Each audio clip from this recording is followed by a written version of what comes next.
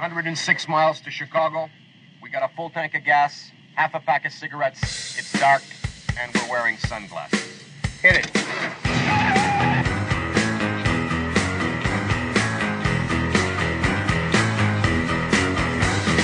Good morning and welcome to NPR. A quick trigger warning. If you're a human with emotions, you may want to avoid this program. Today on the show, we talk about racism again. We interview Robin DiAngelo, a white woman who makes $50,000 a pop telling massive corporations over Zoom that their white employees are the devil. We then ask you, the listener, are you racist? If you say yes, you obviously are. If you say no, you're in denial, which means you obviously are. You then get even more defensive because you truly claim to not be racist, so that when we accuse you of being racist over and over, that's really annoying and kind of crazy. But the more defensive you get, the more we call you racist. The more we call you racist, the more defensive you get. Until you're so infuriated from being called racist based on just the color of your skin, which is actually the definition of racism, that believe it or not, you may over time become a little racist. Making us right all along. And just a reminder, this is a publicly funded show, so all of you racists are actually paying for it. Coming up, should your animals be vaxxed and how does that relate to the patriarchy? We'll be right back. Racist. You are number 157 in the queue. Your call is important to us, and we will answer it. Let me stop you right there, because if my call was important to you, I wouldn't be number 157 in the queue. Now, would I be? You wouldn't have made me answer a multiple choice bloody questionnaire via my own keypad before allowing me to speak to an actual human being. A human being, as it turns out, who is working from home, probably in a Primani tracksuit bottom, and is therefore about as useful as a cock-flavoured lollipop. Or perhaps you'll put me through to someone in a foreign country who doesn't speak my language, is in a different time zone, is reading from a script, can't pronounce my name, and thanks me for my patience, which ran out a very long time ago. All right, with the news on Biden redistributing student debt and not going through Congress in order to do this, it's really important that we know how this actually benefits the government. Remember, government doesn't make money. It spends yours, and then it plays the benevolent hero. All right, so as we discuss this, it's important to note that the one thing that this whole thing didn't do, what it did not do was remove the government from issuing federal student loans. Okay, so how do federal student aid programs work? Well, all federal student aid programs, which include student loans, Pell Grants, and Work Study, are funded by federal tax dollars paid by U.S. citizens. Obviously, interest on these student loans is the problem. It's a huge part of the problem. So where does that interest money go? Well, it goes right back to the federal government. Like all other government revenue, your interest payments simply go back to where they originally came from, the U.S. Department of the Treasury. So to recap, the federal government taxes you to fund students' loans and then makes interest on those loans. And then when those students can't pay their loans, the federal government doesn't back out of the equation. No, they come back to you, my friend, and they double dip because they caused a problem which they are now solving and playing the benevolent hero. You know, the word homeless is a propaganda word. It's designed to make you think that the people that are living on the street are there because rent is too high, housing is scarce. Well, if that were true, we would see the worst homelessness in Beverly Hills or Carmel, California, or other very wealthy neighborhoods. But we don't. We see it in the poor neighborhoods because that's where the city leaders have decided to contain the drug-using, drug-dealing, and drug-addicted population. I think the other thing we point out is that rents increased all over the United States, including in warm cities like Miami, that reduced their homeless population. The bottom line is you have as many people living on the street as you allow. San Francisco only shelters 1/3 of its homeless population. New York shelters over 95% of its homeless population for the simple reason that it built sufficient homeless shelters and required people to stay in them. Now, this is Garland in the end. This is Biden in the end. And, we can talk about all these specifics, but they want to destroy Trump, and they're thinking of excuses to do it. And if it's not this, it would have been something else equally as fraudulent. They spied on him without justification, and sure enough, the same gang raided his home without justification. I think that anyone who is faced with need and through no fault of his own or her own, yes, government can play a part in helping them. It's one thing to help someone to once again become self-sustaining, but it's another thing when government then introduces a welfare program that actually preserves the jobs for the bureaucrats and makes the dependence of that individual permanent, rather than seeking to bring them out of that to where they can earn their own livelihood.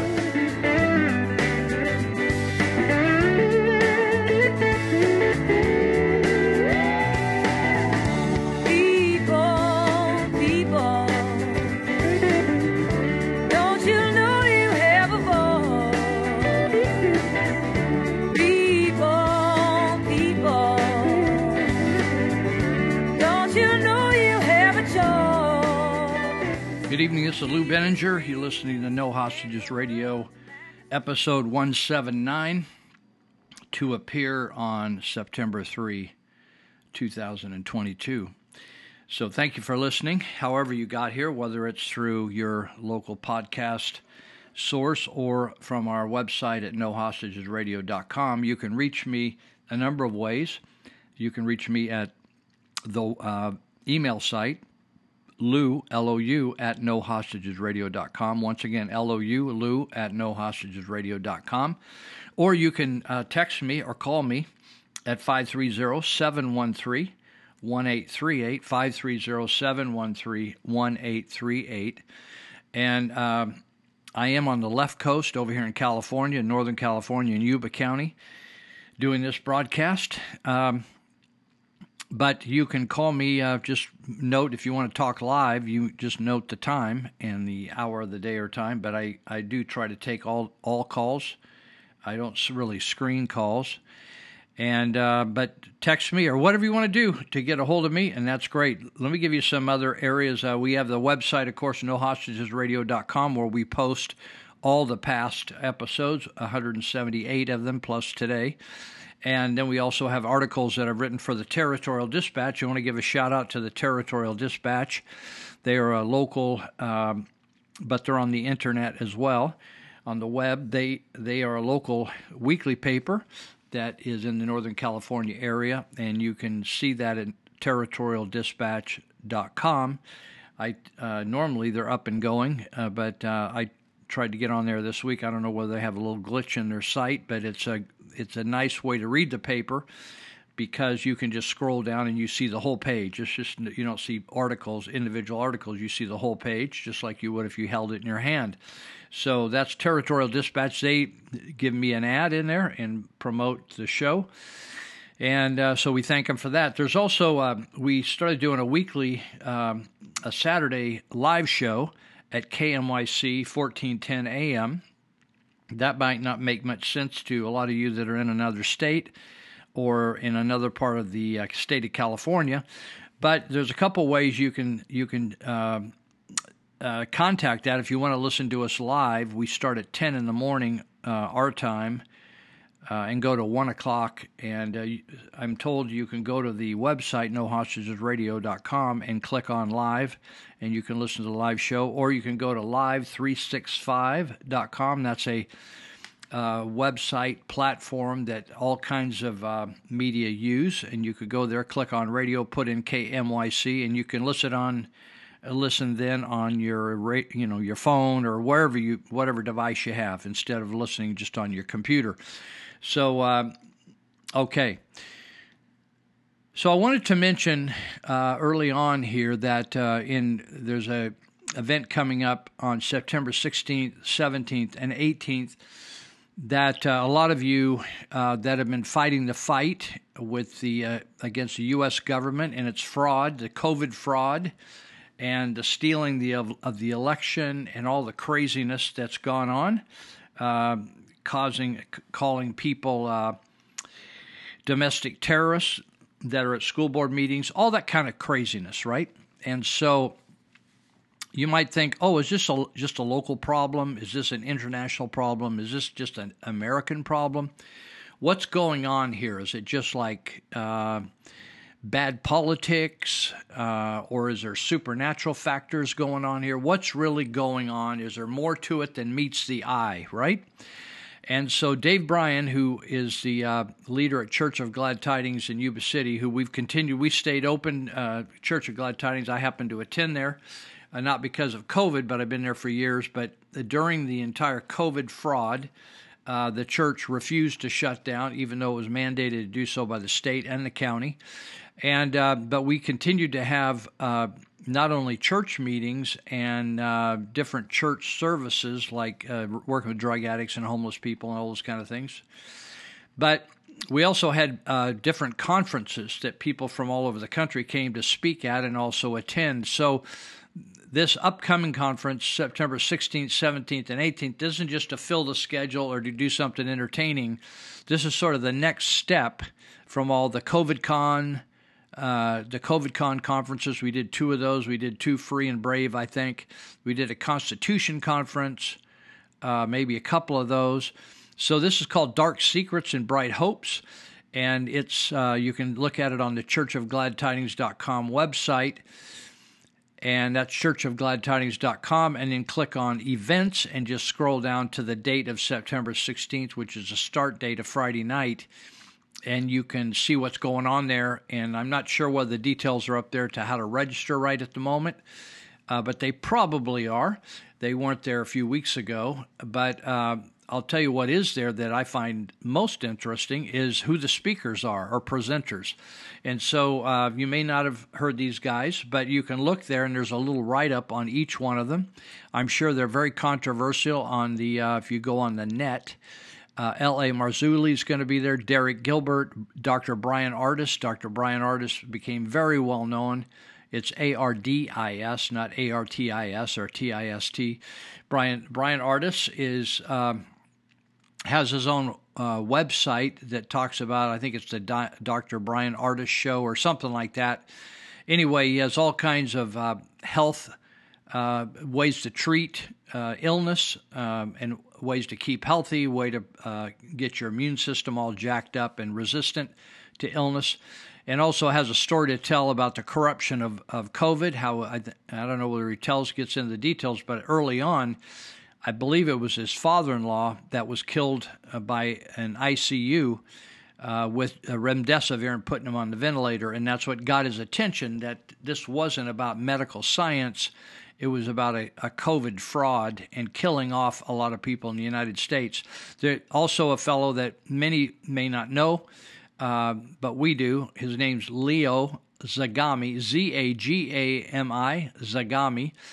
He lived and worked inside the Vatican and saw the corruption and the one world order, one global order, global authoritarian government. And he's going to come by Zoom. He normally doesn't do a lot of travel or public appearances because people want to kill him. So you think, oh, Lou, you're just exaggerating. Actually, you don't know what you're talking about. So why don't you just look him up? And if you look anybody, one of these people, including Dave Bryan, he's going to be one of the speakers. You're going to find controversial on the web because the web is being controlled by, as well as all the big platforms, Twitter, Facebook, Google. All of them are controlling the media. In fact, they're controlling everything that you hear. In fact, all the mainstream media has taken millions of dollars per station, CBS, ABC, NBC, all the ones, Fox, every one of them have taken huge amounts of money from people like Bill Gates, Soros, Klaus Schwab, all those people that are coordinating COVID and shutting down the shipping lines, shutting down the food lines, shutting down farming. Those people are going to be exposed by this kind of teaching, and you're going to get a clue here, and you're going to learn about it from people like Leo Zagami and what the plan is, the global plan to rid the world of most of its population. And the Catholic Church is into it up to their ears. And so you can check that out on your own. I'm not going to say more about it tonight because I have other things I want to talk about. Chris Ann Hall, who is starting to post a lot on social media, and I one time talked to her, not that she listens to me, but I said, Chris Ann, if you could give me some 2 or 3 or 4 minute clips, 5-minute clips at most, and roll them out every week, I would put them every time on my show, but she's busy doing other things. A lot of her clips are longer, and she's more of a teacher. So, but she's been writing short things, which have been fantastic. And so she says, Chris Ann Hall, of course, is a constitutional attorney. She doesn't take cases. She just simply teaches on the Constitution after being a Florida state prosecutor. So she says, as I was teaching my River School of Government students today about the fastest cure to cure government, the fastest cure to curb government spending. So in other words, to stop government reckless spending. By the way, I was just talking to a lady today who talked to one of the supervisors and from Yuba County, and the word is, although I haven't seen it on paper because they don't publicize these things, is that the size of government in Yuba County has increased by 25%. And when you hear these stories, oh, we're out of money, oh, we're this, oh, we're that, they've increased 25%, I think, their budget. Now, Sutter County is getting ready to put Measure A on the ballot, which is going to request you in Sutter County to vote to increase your taxes by 1%. And again, like in Yuba County, they lied, and they're going to lie again because the judges down in Sacramento, the appeals court judges, did a precedent by changing the law, which they're not supposed to do, and saying that you can promote it as a public safety tax, but you don't have to vote it that way. If you the Prop 13 and all the Prop 218, Prop 57, I think all those propositions said if you want to specify what you're going to use the money for, like you're going to use it for parks and recreation, if you're going to use it on build a new civic center, if you're going to use it for just public safety, then you have to have 2/3 of the populace agree to that. If you want to just say, we just want more money and we'll spend it on whatever we decide, then you only need a majority of the voters, 50% plus 1. So what they're doing so they can get your vote for it, because most people say, hey, government is spending enough money, right? They don't want us to give you any more money. I don't want to give you any more of my tax dollars. I'm getting ripped off as it is. So instead of to coax you to do that, they're going to say things like, well, we're not going to be able to respond to your heart attack very fast in the future. Oh, your husband is 89 years old and he has to, he calls the ambulance every 6 months or so. Well, we're not, they're going to suggest they're not going to be able to respond, or we're not going to be able to respond to those fires unless you give us more money. It's what they call that is extortion by fear. And so what she says is she's teaching a class, the River School of Government, River University. And she says, number one, she would push for no more taxes taken from paychecks. You realize if instead of that check, you remember how you have your gross pay and your net pay, and then all that other money is taken out by your employer, not to keep, but to pass on to the federal and state government, right? So what she's saying is if we could vote to say no more taxes taken from paychecks, it all has to be paid out of, you have to write a check for it. It would get your attention if every so many months you had to send the government a check. You'd realize more how much money is being taken out. So she said every person, if they had to write an actual check to the federal government every pay period for their federal taxes, she said that would solve the real problem with government spending, the disconnection. She said there's a disconnection between the people's money and the government spending it. So then I think she writes this as well. She says, John graduates from high school and takes out a loan for $50,000 to start his plumbing company. He buys plenty of expensive tools, a work truck, and learns a trade. Chris, he graduates from high school and chooses to take out a loan for $50,000 to go to college to study liberal arts. John works for 5 years to build and pay for his investment. Chris graduates from college with a debt he can't afford to pay. In other words, at the end of this 4 or 5 years, John's been working the whole time, and he's been paying back his debt. Chris has not paid back anything, and he's just now getting ready to go to work. Chris gets his debt forgiven by Joe Biden. John's taxes go up to pay for Chris's unpaid debts. John then gets audited by one of the 87,000 new IRS agents and has to prove that his truck and his tools are actually work expenses. That's America that we're talking about today. Now, I wanted to mention also, I think I can do it before our first break here. We have the first of 5 breaks before we get in our sixth segment. So I've been following the Gibson Bakery case. This isn't where they got sued because they wouldn't bake a cake for a homosexual marriage or for a transsexual marriage or something. This is a case where the Gibson family-owned, multi-generational, in Ohio, they were right near Oberlin College. Oberlin College was started by abolitionists, people that were against slavery, white people. It was started by Oberlin to serve and educate black folks that were coming out of slavery. So I don't have time to go into the whole history of it. It's got a fascinating history, and the sad thing is it's become a despicable university. So what happened is the bakery served the community. It had been there for 100 years, literally.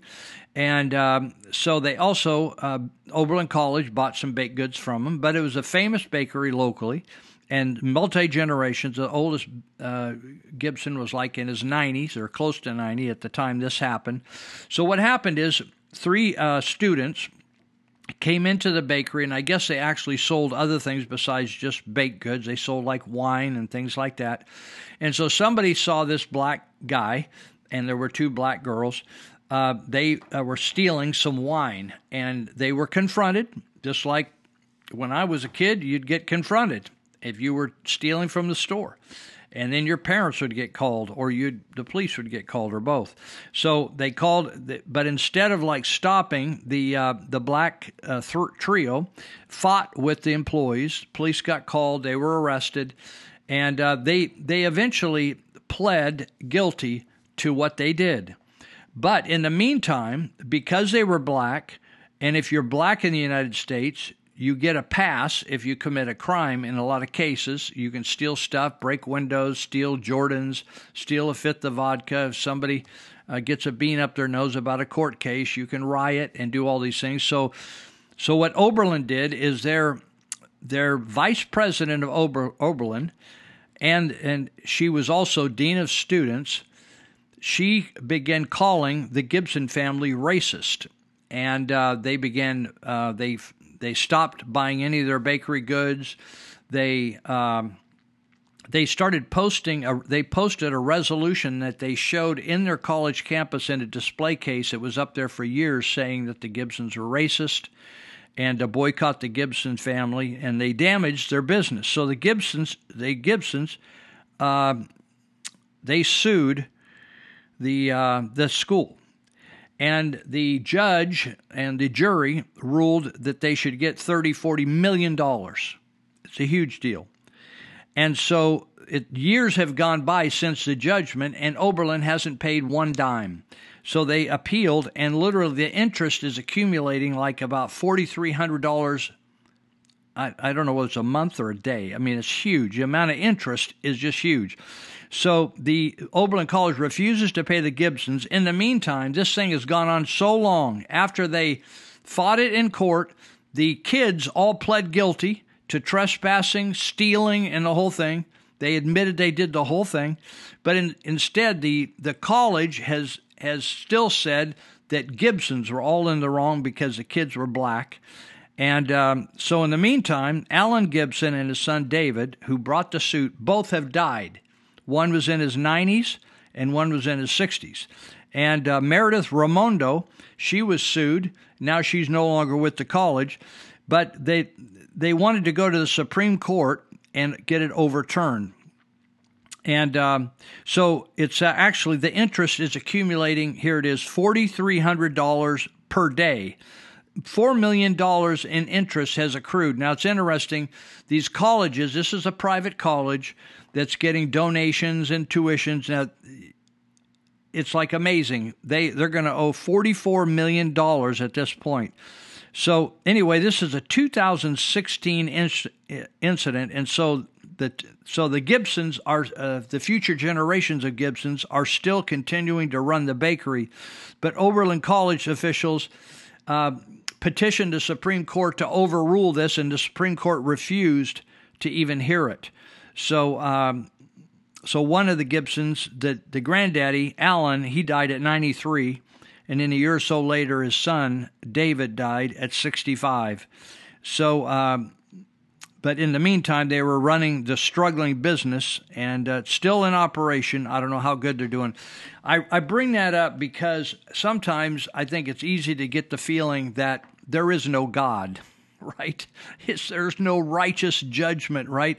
It's like, is there a God that's going to defend these people that got abused and then thrown under the bus for just stopping a guy from stealing? So we'll be right back. I got some clips to play for you, and then we'll be back for our second segment.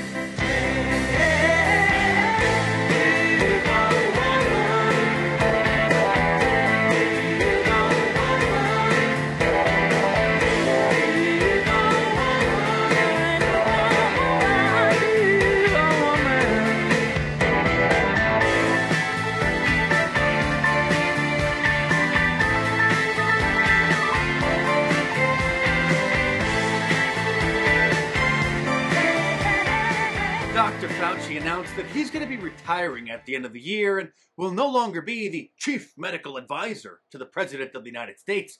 So tell us, sir, what are you going to do with all your free time? Are you going to go golfing every day down in Florida? Are you going to travel the world? Are you going to get into gardening or woodworking or pick up some other cool hobbies? Why is now the time to go? It's never really a good time to leave, but you have to leave sometime. I have been wanting to pursue another chapter in my career, as you mentioned a bit ago, because I've been wanting to do things outside of the government, particularly to do things, be they lecture or write or get involved in situations where I can serve as hope and inspiration to encourage young people to go into public service. Oh, so he's going to cash in on the lecture circuit and, of course, come out with his new memoir, which his publisher will tease contains the true story of how Donald Trump caused the pandemic, so all the Democrats rush out and buy it. You could look at January 6th on TV, and you have some people who actually don't believe it happened. How could that possibly be? His friends in the fake news industrial complex dubbed him the most important and brilliant doctor of all time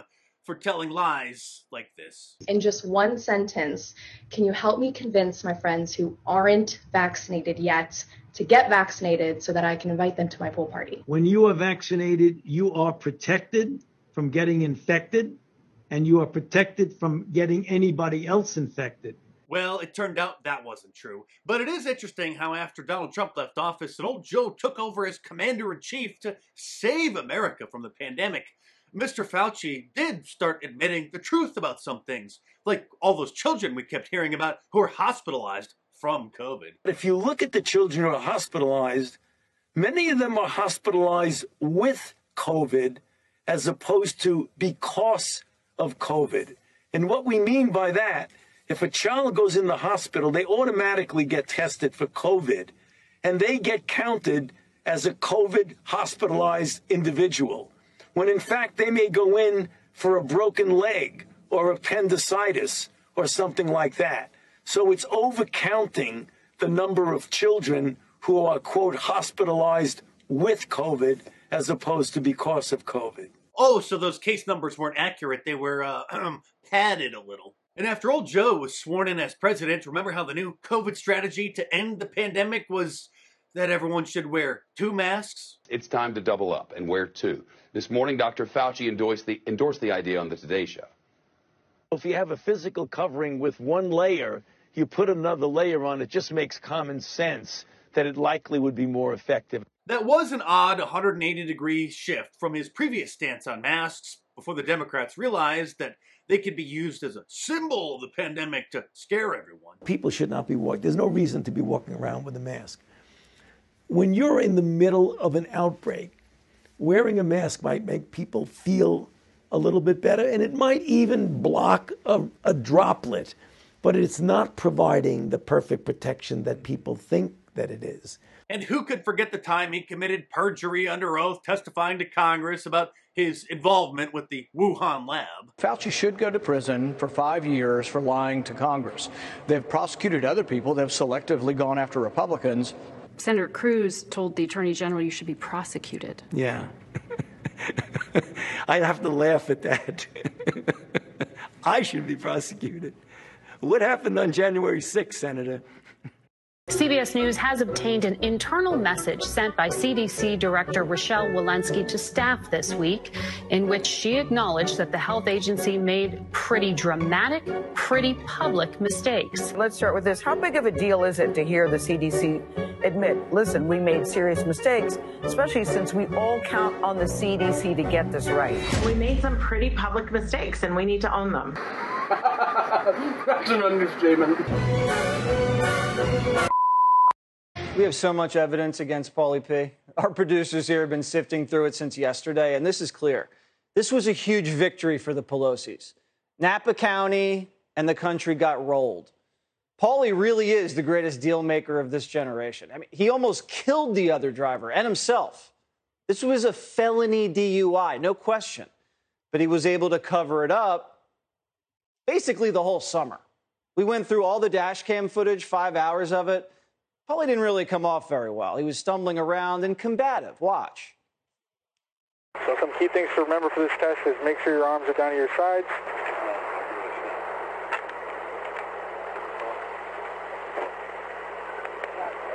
So you can't grab onto the patrol car though. I really don't want you to fall over and hurt yourself. That's the last thing I want. Right, but that defeats the whole purpose of the test, grabbing onto a patrol car.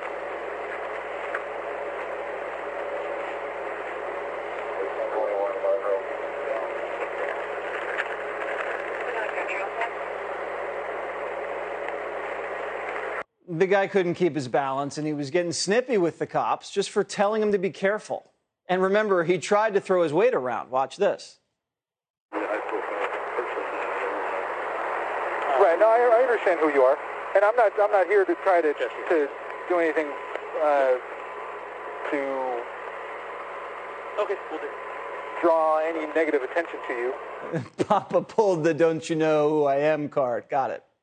I called this on the very first night we covered this story. I mean, I'd say I told you so if I were humble. We also went through all the dispatch tapes. Law enforcement seemed very professional. They all said in the moment on tape that this is bad. And we went throughout all the photos which show pretty much how bad it was. I mean, this is brutal. These people were banged up. So when they lied to us and said there were no injuries, that was intentional to protect Paulie. I don't even know how they could issue a statement like these with the photos staring him right in the face. So here's how the Paulie P. saga went down. Paulie gets popped for a DUI. He hires a high-priced PR firm. He pulls strings and gets Allie, hey Allie, the DA, to hide the tape for him.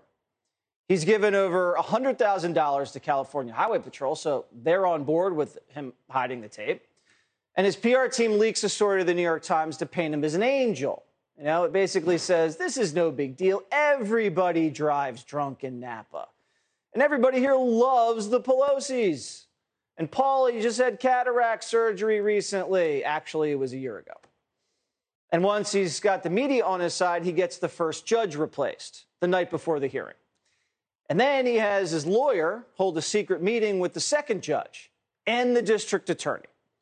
And so they choreographed the settlement hearing yesterday because everything was agreed to ahead of time. Paulie wasn't getting any jail, and he was getting fake probation. And the minute they signed the plea deal, pop, the tapes go out. Because if we see the tapes beforehand, we'd know this was no misdemeanor. And public pressure probably would have forced the DA to weigh a felony charge. So, case closed, right? They got away with it. Wrong. There's still one thing I can't figure out. The victim. Put yourself in this guy's shoes, right? You get hit by one of the richest guys in the country. Your car is totaled. The guy's in the grape picking business, if you know what I mean. He doesn't have a lot of money. So he's hurt, and he has pain in his neck, and he has pain in his shoulder, and he has trouble lifting things with his right arm. And his medical bills are adding up.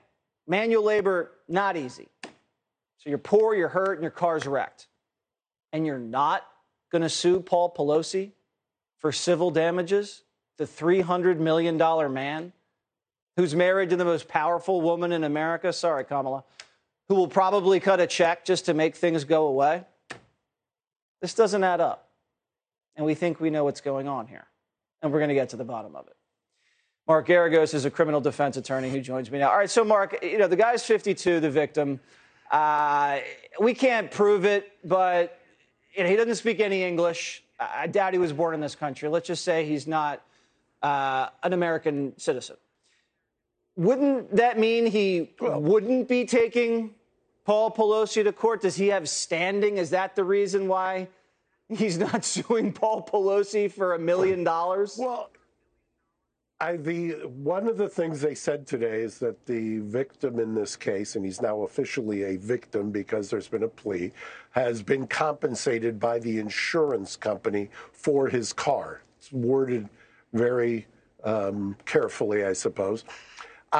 Normally I would tell you an 82-year-old at a 0.082 blood alcohol, which is just barely over the legal limit, 2 hours after a crash, I would tell you 5 days, which is not really 5 days because you get to count from 10 o'clock till 2 o'clock as 2 days. You get good time, work time, and then you got 8 hours of community service. I tell you that this was not a sweetheart deal, except for one fact, which you did not mention. He does have a horrible history many, many years ago, being in a crash and driver and reportedly his brother being killed in that crash. In my experience, and I've done hundreds, if not thousands of these much earlier in my career, those are the kinds of facts that will set off a prosecutor. But here, they did arrange it. The reason I believe that they went in yesterday was they didn't want him to have to appear yesterday. So they did what's called a 977 waiver of presence for sentencing, which you can do if the judge is on board. And so the 5 days, he's not going to do 5 days. He'll do 8 hours of community service. He'll be put on probation. He will, however, and I know you've watched the body cams, one of the other things that I think somebody would argue, his lawyer would say, look, you can't have him do field sobriety tests. He's just been in a major accident. He's 82 years old, and he's totaled his Porsche. And then the last thing I'll say to you, Jesse, to your point about cash being exchanged, it is a misdemeanor, and there's nothing illegal in a misdemeanor case with you paying off somebody who's been injured. And it depends on what the amount is, I suppose. But the insurance company can pay for the car, and that doesn't stop you from writing a check. All right, well, Mark Geragos, there is a poor guy that works at a vineyard who's just had his car totaled and who's been injured by a man worth $300 million. Would you be interested in maybe taking up this man's case to see if he could be made whole? The mother made whole. The mother of the lawyer has not been born, Jesse, who wouldn't take that case on a contingency.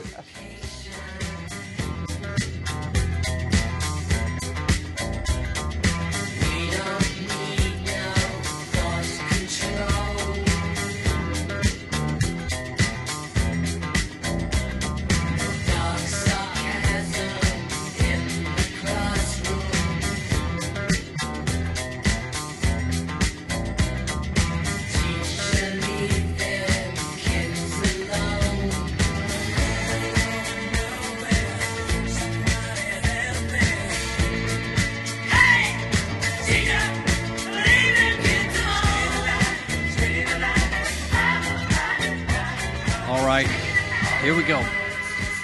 Segment number 2. I wanted to mention I got a number of people that help us stay on the air. This is not only a nonprofit, but not for profit. We really don't care about making money. We're trying to find people to stand up for patriotism, stand up for what America's all about. And so there's a group of people that are saying, hey, somebody better say something. So I'm out here saying what I'm going to say. And so I want to give a shout out to some people that believe like I do. And that's Izzy Garcia. He runs Little Billy's Excavator and Backhoe Service here in Yuba County, but he serves all over Northern California. So if you need any excavator or backhoe service, you need ditches cleaned out, made, created, you need to cut a path to get your house built up in the hills, or you need culvert work done, road work repaired, whatever you need to do, he'll help you. He's fair. He's easy to work with. You can text him or call him at 530-300-6010. He lives up in Loma Rica. A lot of people up in Loma Rica have their own ponds where they have fish and ducks and everything, and then they use that water if they need to fight fire because they're up in the foothills. They don't have hydrants up there. You need to maintain your own water situation. So that's Little Billy's Excavator and Backhoe Service, 530-300-6010. And I was with Will Fanning last night. We were helping a single mother. She's having a tough time. She got abused by her partner, and car's thrashed. So we were out trying to start her car in the middle of a parking lot last night. Will Fanning with All Power Services. And so ended up having to tow it over, and before I could even hardly get off the phone with the tow company, he had the thing over there and fixed already today.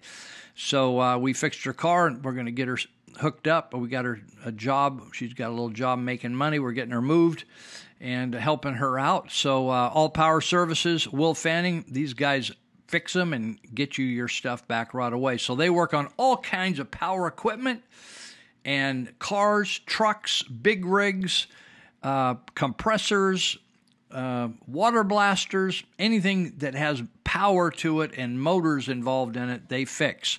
So 530, you can text or call them. Will Fanning, 530-844-0347. They have a crew working over there. I was out at their shop a couple times this week, 1469 Stewart Road, Yuba City. That's just south of Yuba City, really easy to get to. Just fly down Highway 99 and take Stewart Road to the west, and just in about 3 minutes, you're right there in the parking lot. So you can email him at allpower1469@gmail.com if you wish, but you can just show up or call him at 530-844-0347 if you want, or text him, and he will hook you up and get you done free. That's in just 1 week, that's 2 ladies that he's fixed their car that just immediately, boom, he just knocked it out and sent it back right out with him. And I think one was a Toyota. Today was a Toyota, and the other one was a Honda the other day. So anyway, All Power Services, check them out. They're a great help to us. Also, Ira Burrows, who was fired by the San Francisco Fire Department. So amazing and wicked those people are down there. He's worked there for 14 years, had a huge career going. Commuted down. It's got 5 kids and a wife, Ira and Gina Burrows. So in the midst of wondering what they're going to do, I guess they have a class action suit firing up as firefighters are now going to sue, and I'm sure law enforcement's going to sue the city of San Francisco for firing for not taking the jab and killing yourself. By the way, do you notice how many people, your friends, are dying? I'm just shocked as people I know all over the place. Not necessarily close friends, but just acquaintances in the community just dropping dead of all ages everywhere. And in fact, the death statistics all over the United States are skyrocketing. I'm going to talk more about that later. From young people, there was a day when young people, you couldn't, like I mentioned last week, somebody let me know about it, said, Lou, you were exactly right. I was thinking about I asked people to think about last week, think about going through school K through 12 and count how many kids that you knew died. You'll have a hard time remembering anybody. I had a couple, but they were died by drowning or some kind of an accident, not by vaccines, not by some bug or whatever. So anyway, YS Junk Angel, that's Ira and Gina Burrows. Instead of taking the jab, they started a garbage hauling company and junk hauling company. So if you got any property you want to clean up or you want to muck out something and you don't want to haul it yourself, it's too much for the garbage company to pick up. You got 1,000 pounds of stuff or 500 pounds of stuff. They will pick it up for you and haul it off. ysjunkangel.com, but you can reach them, text or phone them at 530-329-3113. 530-329-3113. All right, let's get back at it here. And we appreciate all those guys helping, and we're all just working at this together. So our assemblyman, we just consider Kevin Kiley our assemblyman up here, even though he doesn't really, we don't get to vote for him. And he's ending his career, by the way, Kevin Kiley. He's just south of us here, but he's so effective, and our assemblyman is not. We just support Kevin. And so Kevin is running for, by the way, if you want to donate to a great guy who's running for U.S. Congress, that's Kevin Kiley. And it's a new district that they were created because we lost a congressman, because so many people are leaving California. We actually had to redistrict because we didn't have as many congressmen as we used to have. We lost one because based on, remember, the Senate is based on 2 representatives per state, and the Congress is based on population. So if you gain population, you add congressmen. If you lose population, you lose congressmen. So anyway, the cool thing is I'm in Yuba County. I'm in the valley, so I can't vote for Kevin Kiley, but because he represents people up in the foothills. He represents several counties, but he's got to win to really represent us. So anyway, I follow his blog, and so he writes 2 models for the nation. I'm not going to read. I'm just going to hit the high points. He said Governor Newsom, has started a new video series attacking Republicans. He calls it Hypocrite or Fraud. And so he says, this is the governor who dined at the French Laundry while locking everyone else down. The French Laundry, if you don't know about the French Laundry, it's a very gourmet, expensive, I'm lacking the words to say. It's a place that most people can't afford to go. And it's supposedly very good food, and it's in California, over in the Napa winery area, called the French Laundry. So he was dining there with all of his friends while insisting that everybody else lock their businesses down and mask up and stay 6 feet apart and all that stuff, right? So in the meantime, he sent his kids to in-person private schools. He also sent his kids to camp that were without masks, camp. Get away, have fun, where other kids couldn't go or they had to wear masks.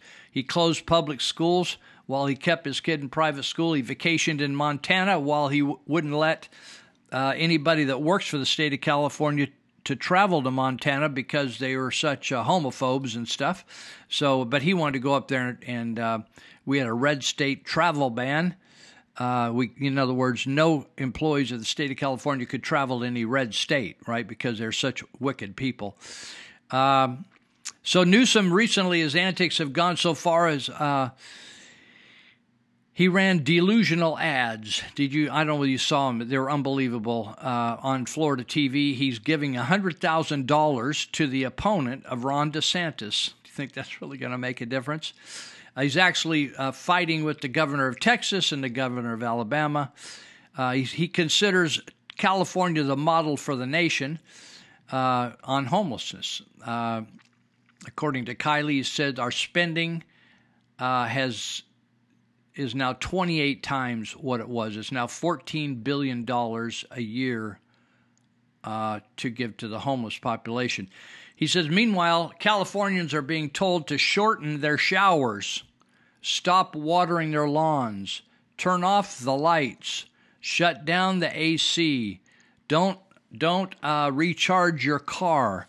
This is the model for the nation. Less is more, right?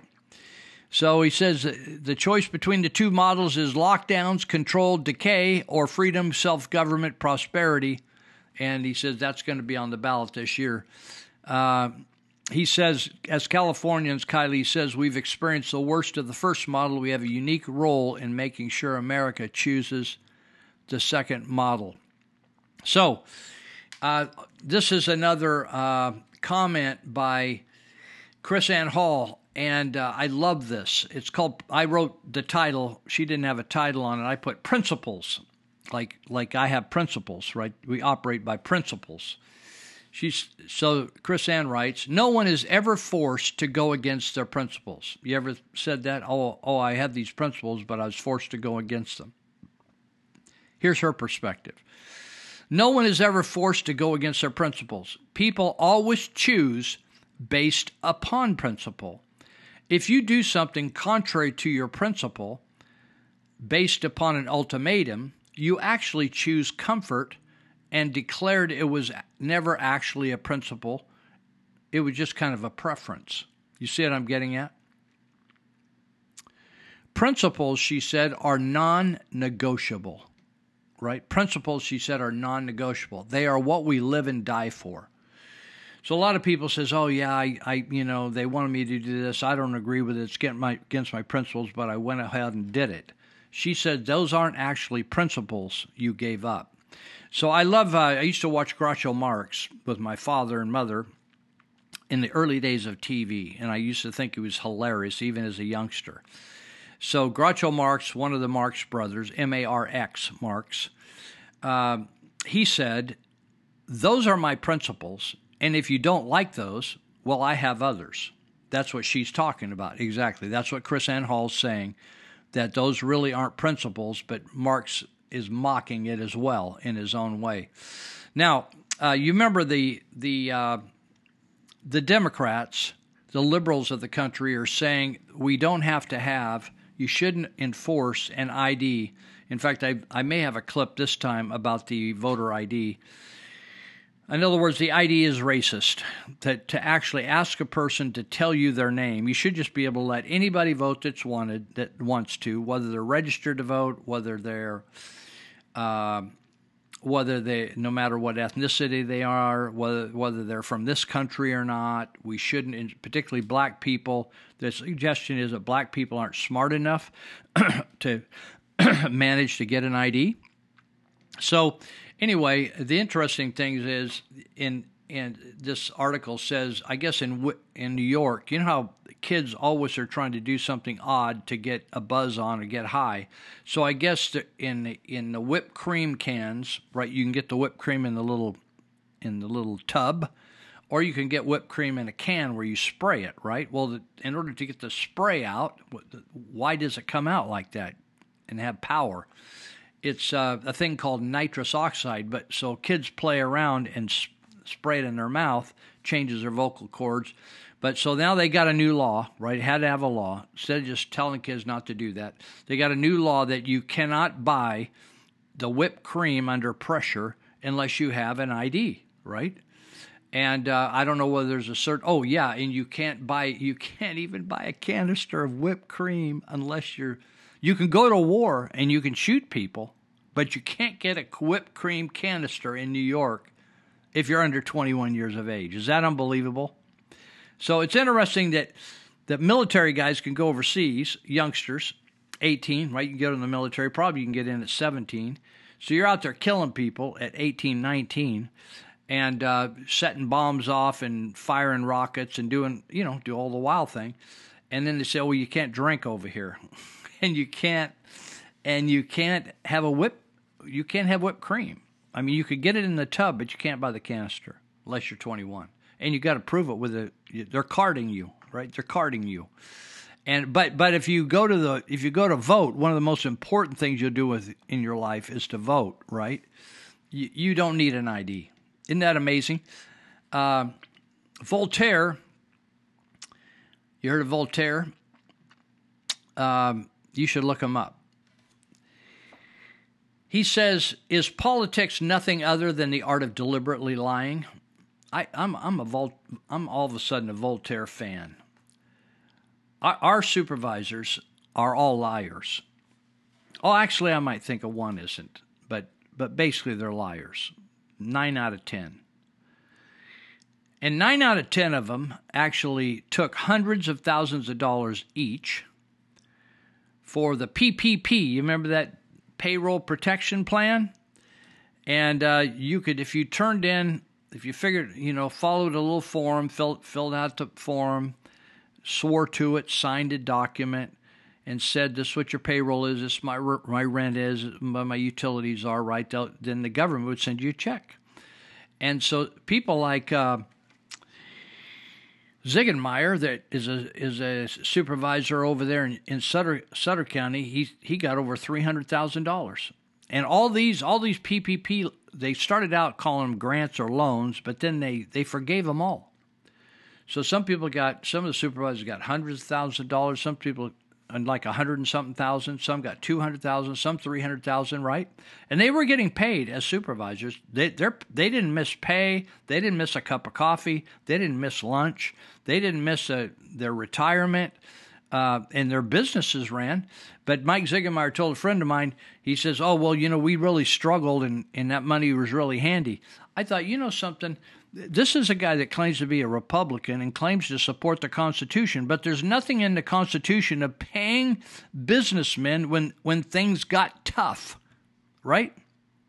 It didn't say, oh, if there, we'll pay if there's an earthquake. We'll pay if there's a plague like COVID. We'll pay if there's an attack by a foreign enemy. We'll pay all your bills.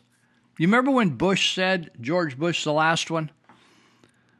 He says, the banks are too big to fail. Remember at the housing crisis in 2007 and 8, when your house went from worth $300,000 and overnight it was worth $198,000, and you still owed like more than that on it? And yet the banks got these checks. People didn't get checks, but banks got bailed out because of their bad business plan. There's nothing in the Constitution for that. There's nothing in the Constitution to give away money like the government gave it away, whether you thought you earned it or not. And I talked last week about the fact that, isn't it interesting how everybody's so got all these what we call principles, like, oh, I'm against welfare, unless they get it. Oh, I'm against subsidies, unless they get it, right? It's hypocritical. That's why the country is in the shape it's in, because people have got used to of looking to the government to get some money from them. So they just tap into that money. This question is, would you be upset? This is a Chris Ann Hall question again. Would you be upset if your governor or local representative received campaign financing from China or Russia? Would that bother you?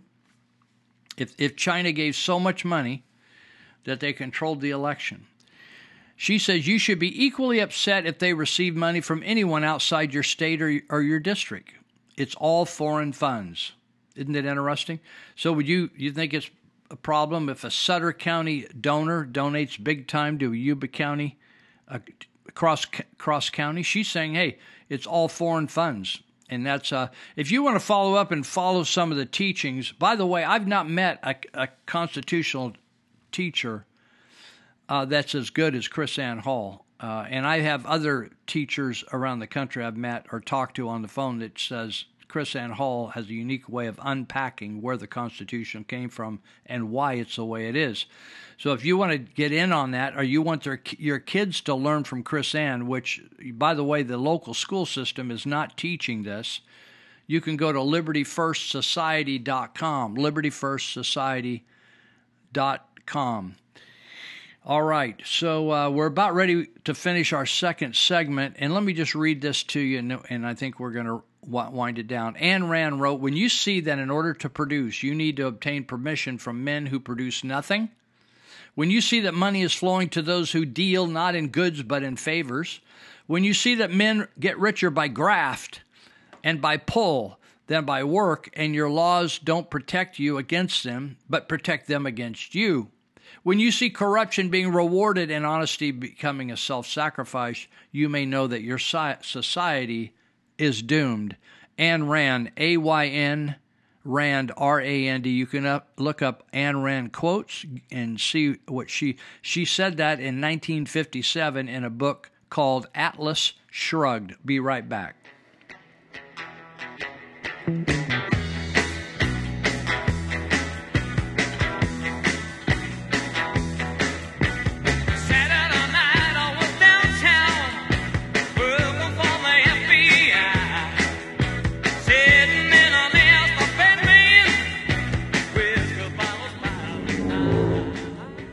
California again, crushing all of the competition. More venture capital in this state than New York, Florida, Texas combined by multiples. The more business startups this year than any previous year. We had more IPOs, wildly successful IPOs. The housing markets remain strong because that supply-demand equation only reinforces, even if someone leaves, there's tremendous demand to come in this state. But I don't think we're going to come back. We're going to come roaring back. And I can assure you, if I talk to you in 6 months, we're going to be in a completely different place. And new at 6, for the second year in a row, California's population is shrinking. Nearly 650,000 people left California in 2020. More than 82,000 of those moved to Texas. 275,000 people left California in 2021. Holy moly! California will continue to fight and continue to lead the fight to keep our people safe. All the numbers are up, from homicides to property crime, leaving California's top prosecutor, its attorney general, to stress violent crime in California up 6.7% last year as compared to 2020, with homicides leading that increase up more than 7%. And of the thousands of homicides reported statewide last year, 75%, 3/4 of all the murders committed involved firearms, guns. Everything's going to be okay. With the arrest rate statewide dropping more than 7% last year alone. Crime is up and the arrest rate is down. Even if someone leaves, there's tremendous demand to come in this state. Simply not true.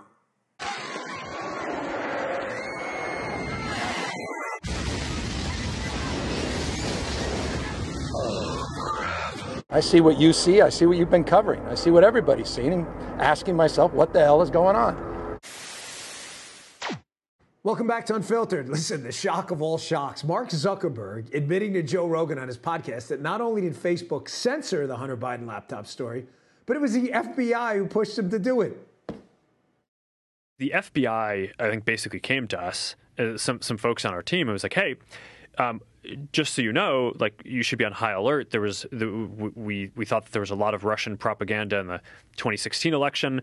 We have it on notice that basically there's about to be some kind of dump of that's similar to that. So just be vigilant. I know bombshell is overused in the media. That's a bombshell. Joining me now is Colorado Congresswoman Lauren Boebert. Congresswoman, thanks for joining us. I just want you to hear one more portion of this interview where Zuckerberg, he gets pressed by Rogan about the specific Hunter Biden laptop story. Take a listen to this. This is the worst part. Did they specifically say you need to be on guard about that story? No, I don't remember if it was that specifically, but it basically fit the pattern. So, Congressman, they walk into Facebook, they wink and nod, Russian disinformation, and Facebook takes that as a cue to censor information that's negative about Joe Biden right before an election. This is election interference, textbook. Absolutely it is. Mark Zuckerberg said the quiet part out loud on Joe Rogan's podcast.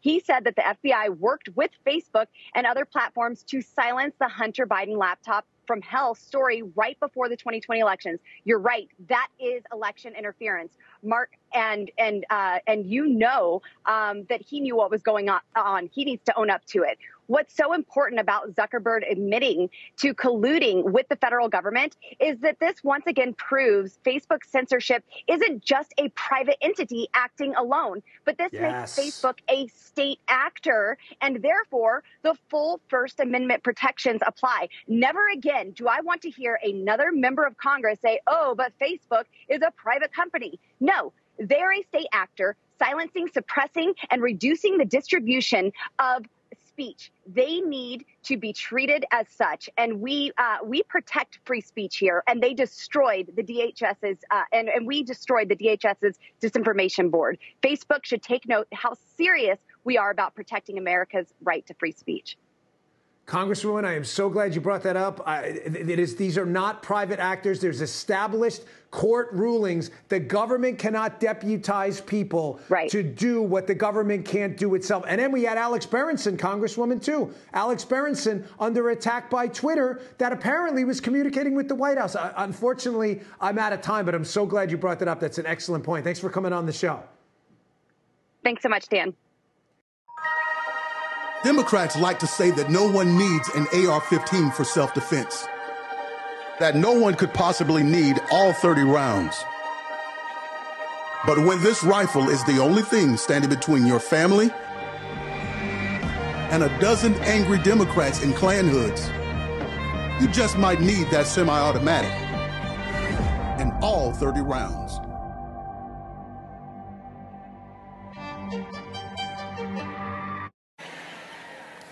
Hey, ladies, did you know that they have opened up a new store in New York City? Anybody heard about the new store in New York City? It's called the Husband Store. And you can go there and shop for a husband. There's 6 floors in this store.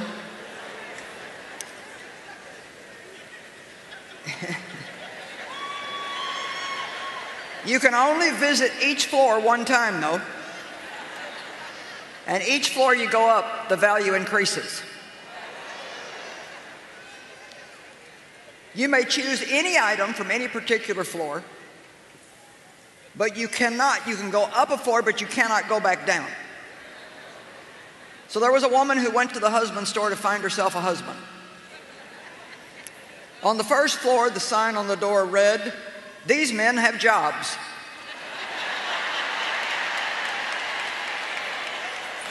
That sounded good. These men have jobs. Floor 2 says, "These men have jobs and love kids." Floor number 3 said, "These men have jobs, love kids, and are extremely good looking." Wow, she thought, this is sounding pretty good, but I'm compelled to go on to the next floor. Well, she does go to the 4th floor, and the sign reads, "These men have jobs, love kids, are drop-dead good looking, and they help with the housework." Oh, mercy me, she said, I can hardly stand it. Still, she said, I've got to go on. She went to the 5th floor. "These men have jobs, love kids, are drop-dead gorgeous, help with the housework, and have a very strong romantic streak."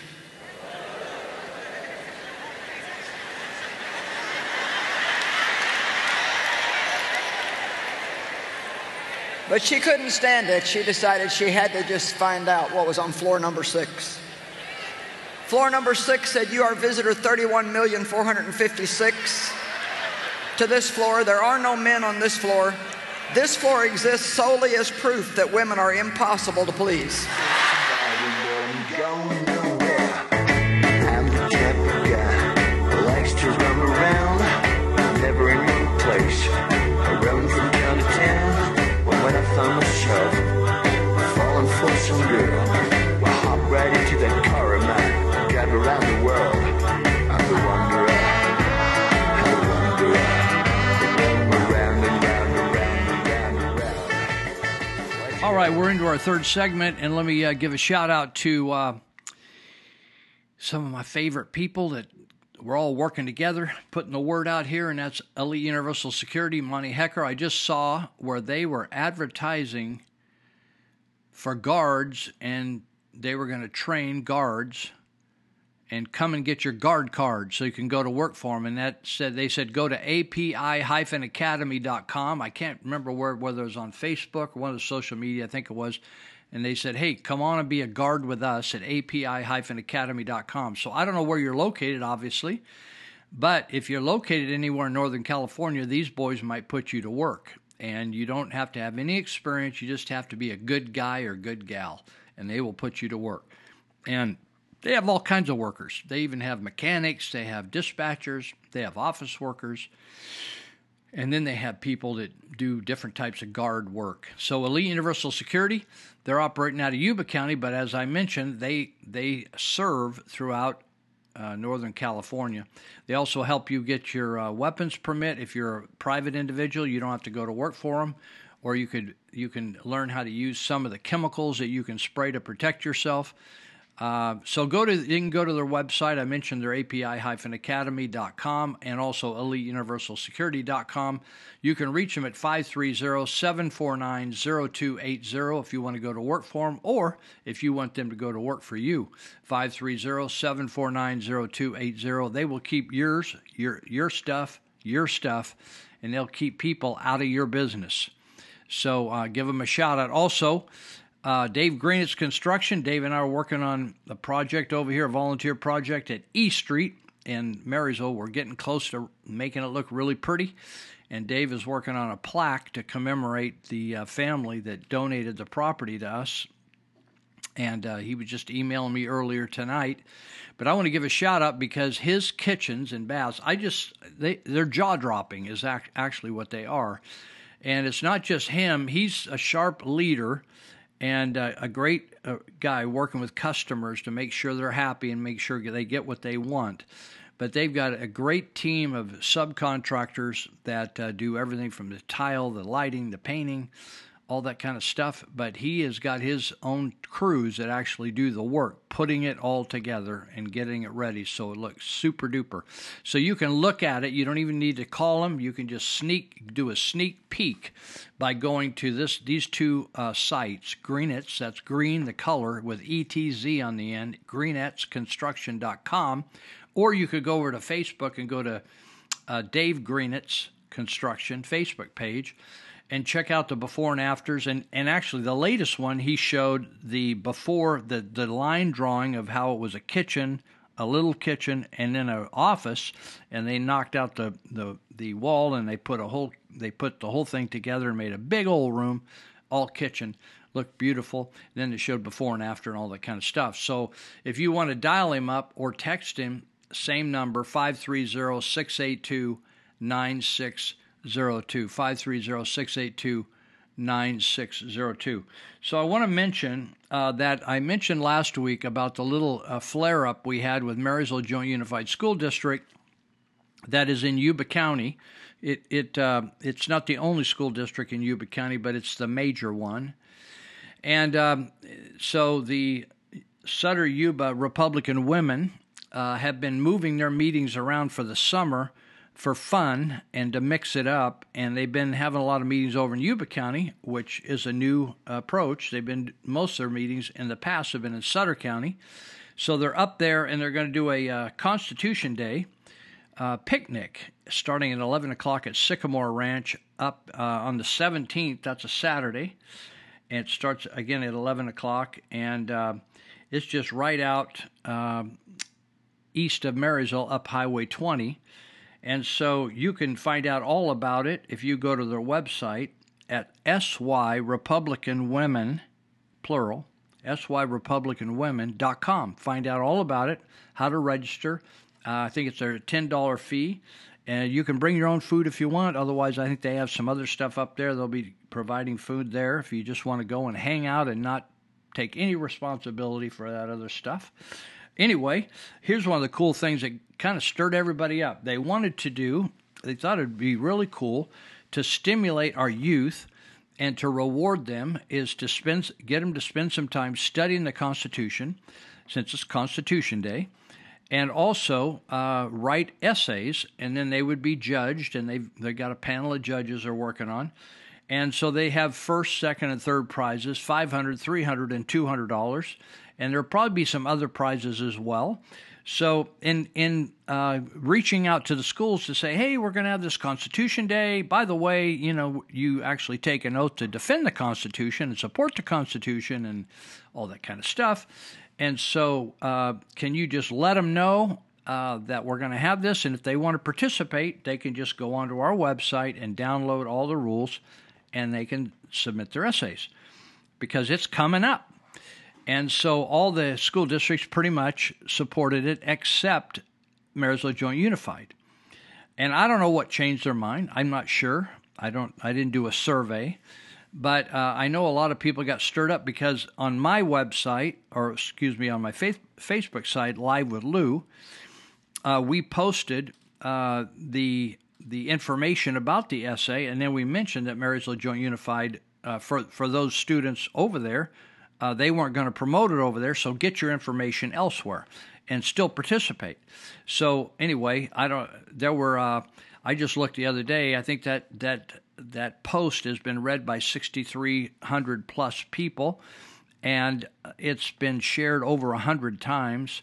So a lot of people started looking at that and wondered, why would our schools that are actually supposed to be teaching about the Constitution and the founding of the country, why would they be opposed to that? So anyway, a guy, he used to work down in Riverside and make over $200,000 a year working down there and administrating a school.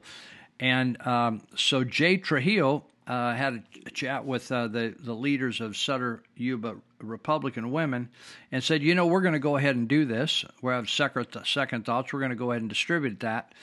And so anyway, my hope is that they actually do follow through and do what they say. Isn't it interesting? Sometimes you actually get to where you don't trust people in government. They tell you one thing, but they don't do what they say. Have you noticed that?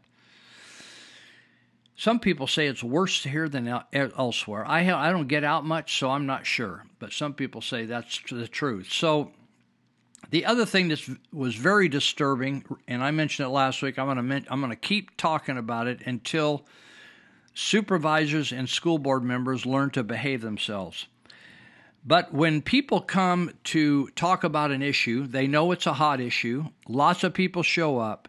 Instead of welcoming them and giving them preferential treatment to speak right as soon as they get there, instead of pushing them to the end of the meeting and making them wear them out, make them sit there for 3 hours. It's the rudest thing. And then, and particularly in Sutter County Board of Supervisors, they were going to put Measure A on the ballot. And a lot of people came at 3 or 3:30 in the afternoon. What else goes on at 3 or 3:30? Kids got to be taken here, there, and everywhere. Meals need to be made, right, for dinner in a couple hours. So instead of being deferential, and people took time off work to come, instead of being deferential, they punished them for coming by making them wait for 3 hours, and many of them left. So that happened at both the school board meeting and an evening meeting, where the people about the essay contest went to express their gratefulness and their pleasure that the school district was supporting Constitution Day, and thanked them. And instead, they pushed it so far out that they couldn't wait any longer, and they left. And then at the Board of Supervisors meeting in Sutter County, they kicked them to the curb, and so it made it appear that there was a lot of people that supported it, but not so many people that were against it. And I just say to you, supervisors and leaders, you're just full of crap, and I despise you, and I have no respect for you in the least for doing that, including the leaders of the school, Falani or whatever your name is, running the school system, and also Steve Smith over at Sutter County. No respect at all, dude. No respect at all. You were the lowest of the low. And there's no reason why, if you want to have an open meeting and you want to give people their say, right, you don't have to do it, right? We know that. But give people their say and give them a chance to exercise their constitutional right to speak to you when you're having particularly the Sutter County meeting in the middle of the day. Isn't it interesting that most of government is organized to serve government employees, but not serve the public, who they claim they're public servants? They're really, we should call them self-servants. Peggy Hall calls them public serpents, snakes, right? Because they don't tell you the truth. They're not transparent. They hide things from you. By the way, this is interesting. I just found out today, this is something new.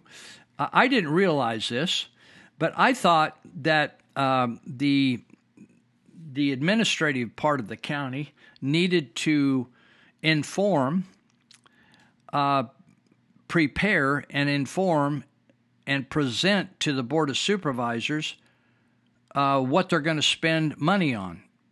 And so the supervisors could look it over and agree or disagree with it.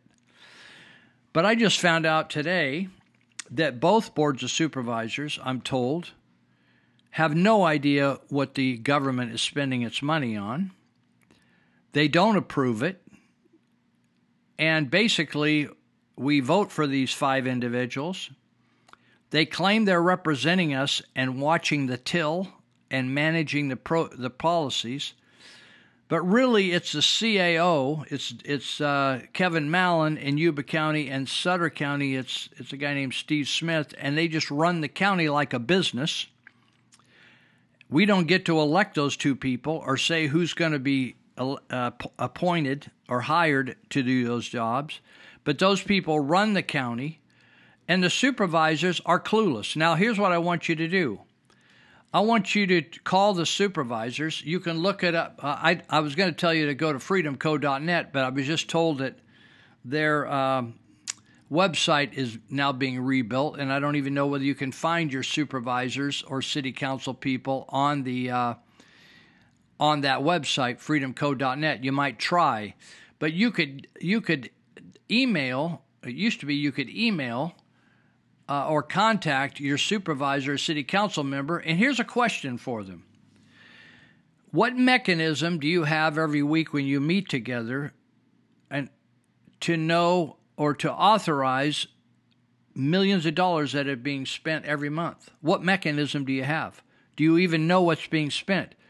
How would you know if somebody isn't spending, like buying 100,000 condoms or something stupid? Or something you wouldn't agree with, or something you might question, and you say, hey, I think we need to go out for bid on that, right? I'm told that the supervisors they do not get a list, they are not briefed, and they don't know jack diddly what the money is being spent.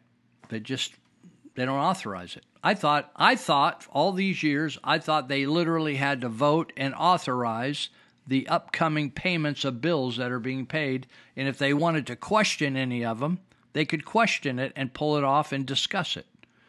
So isn't that an interesting thing? If you wonder, it's like, if you think, well, you don't know what's going on as a citizen, as a voter, you don't have any idea, but you're trusting that the guy you just voted for, or the lady you just voted for, is like got her eye on the ball, looking at that.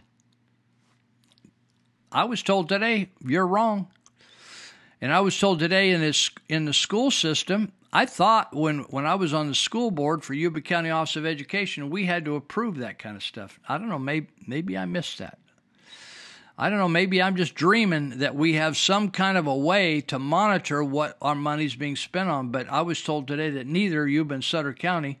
And I'm thinking, I'm going to try to figure out how much Yuba County has grown. Government is growing. Why is government growing? Why does it have to grow so much? And it's out of control. It's out of control. It just, and it's interesting to me, the very people that say they're quote unquote conservative or Republican are voting time and time again and giving the okay to Steve Smith and Kevin Mallon to expand government.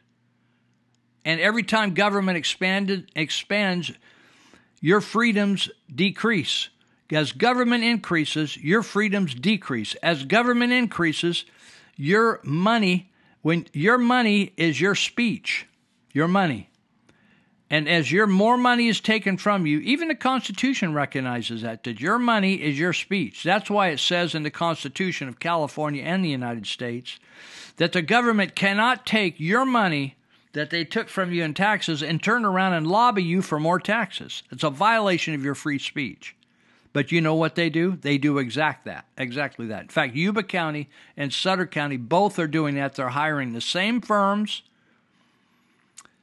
the same PR people, the same people that are convincing them how to get more money out of the population.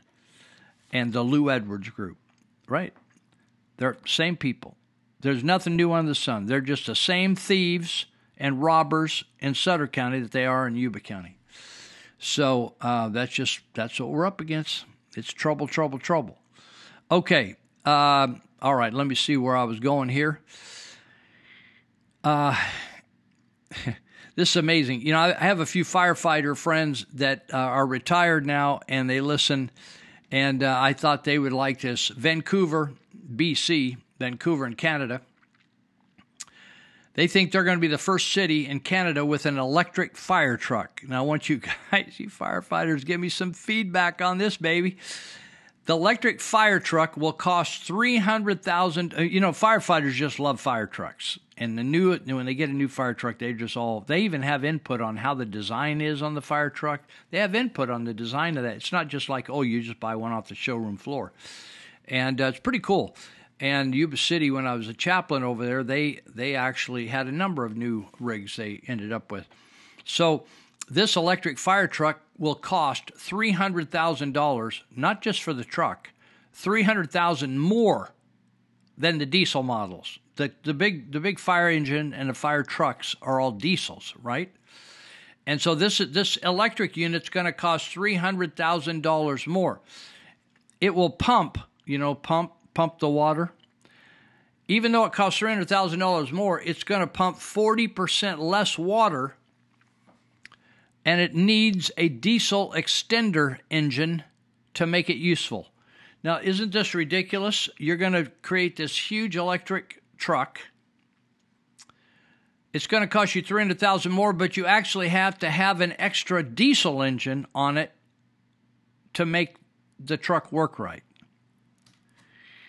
I don't know, people, and there's more and more articles about, in fact, I have an article here today, but I don't think I'll be able to have time, that the electric companies, it doesn't say PG&E, I think it's Southern Cal Edison or Southern Edison, or I can't remember the exact name. It's a Southern California utility company. And they're saying, the top dogs down there saying, if everybody starts plugging in electric vehicles, we don't have enough juice to power them. Isn't it interesting when they tell you, like PG&E up here in the north, they say, hey, help us conserve electricity in high-use times. Don't power up your electric vehicle. Well, listen, it's not like don't go to the gas station. That thing is going to need to be powered up over a period of long hours. Like overnight, that thing's got to be powered up, or all day to go and run. And now they're saying, oh, we can't afford if everybody powers up their electric vehicle. And they want us to go all electric here within the next 10 years or so. Did you read this, that Joe Biden, isn't this sad? Biden is, he's the poster boy for dementia. And he's really, I was thinking, what is he analogous to? He's analogous to a condom. There's no pleasure in a condom. And it just gets used and tossed away. It has a purpose, but it's really a temporary purpose, and then it just gets thrown in the garbage. It's not a pretty thing to see. It's just a collector of a mess. And Joe got C's and D's in college. He was in the bottom 10% of his class. He failed law school class because of plagiarism. That's one thing if you fail because you just didn't get a good grade, but he actually cheated. He dropped out of the 1988 presidential race because he cheated. He plagiarized, right? He even failed the third grade, they say. The sad thing is that Joe, just like Clinton, was symbolic of the moral state of the nation, and that's why he got elected twice. Joe is also symbolic of the corruption in our nation. We'll be right back. We got half the show still to do. Hang in there.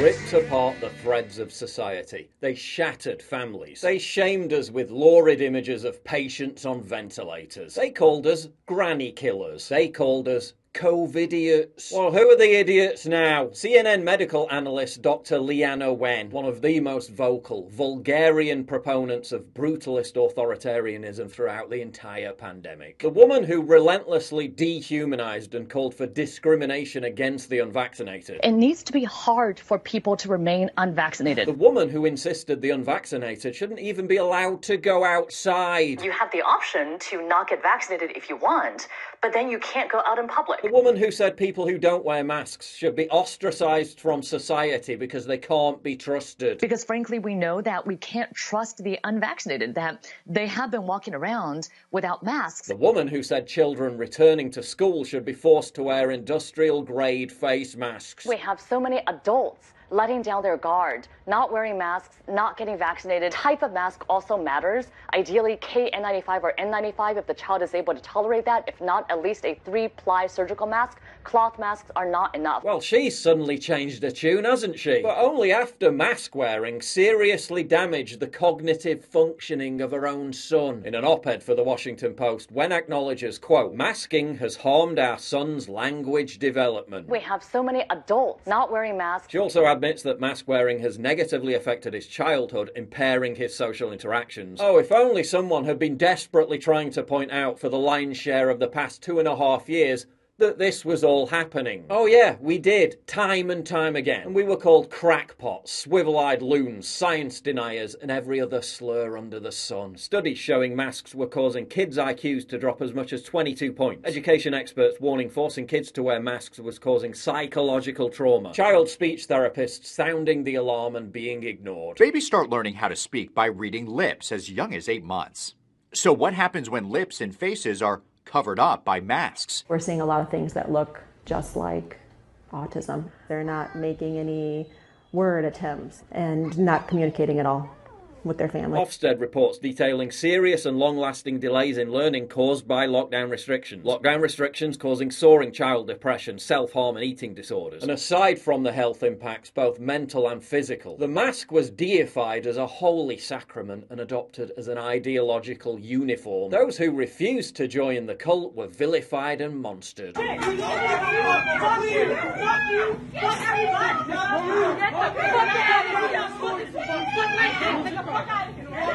Now the media has the temerity to order people to be nice to mask wearers. Despite everything we know, this coming autumn and winter, many countries will try to reimpose mask mandates anyway, and I'm sure that those imposing the rules will continue to dutifully obey them. Thank you. Thank you.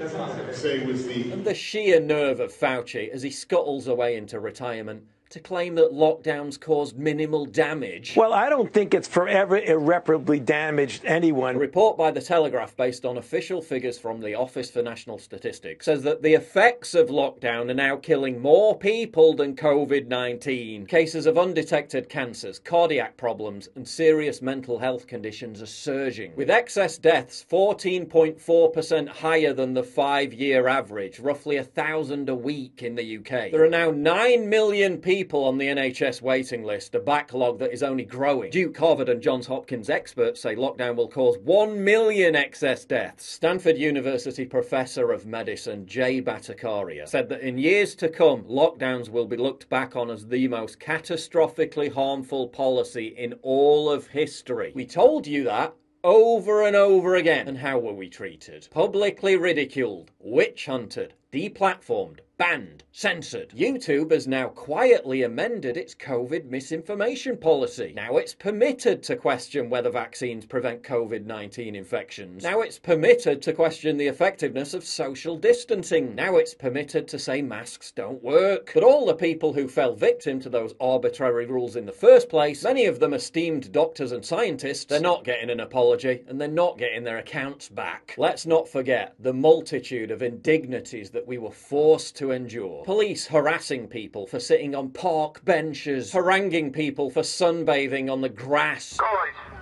you can't stay on the green. Can you all go home?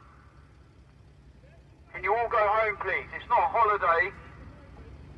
It's a lockdown, which means you don't just come in and sunbathe. Can you please just leave? Surveillance drones tracking down people for walking their dogs in open countryside. Families banned from attending the funerals of loved ones. Prevented from holding the hands of dying relatives. Children denied life-saving organ transplants because their parents were unjabbed. At one stage, they even considered abducting kids from their own parents and sending them to quarantine camps. And I said, Jeremy, the British public will not stand for mothers and fathers and families and children being removed from their family and their home and put in isolation. He says, who said they won't? The establishment endorsed demonisation of the unvaccinated, the repeated brutalisation of protesters who dared to assert that this was all wrong. Tell me the law that I have broken by being here today.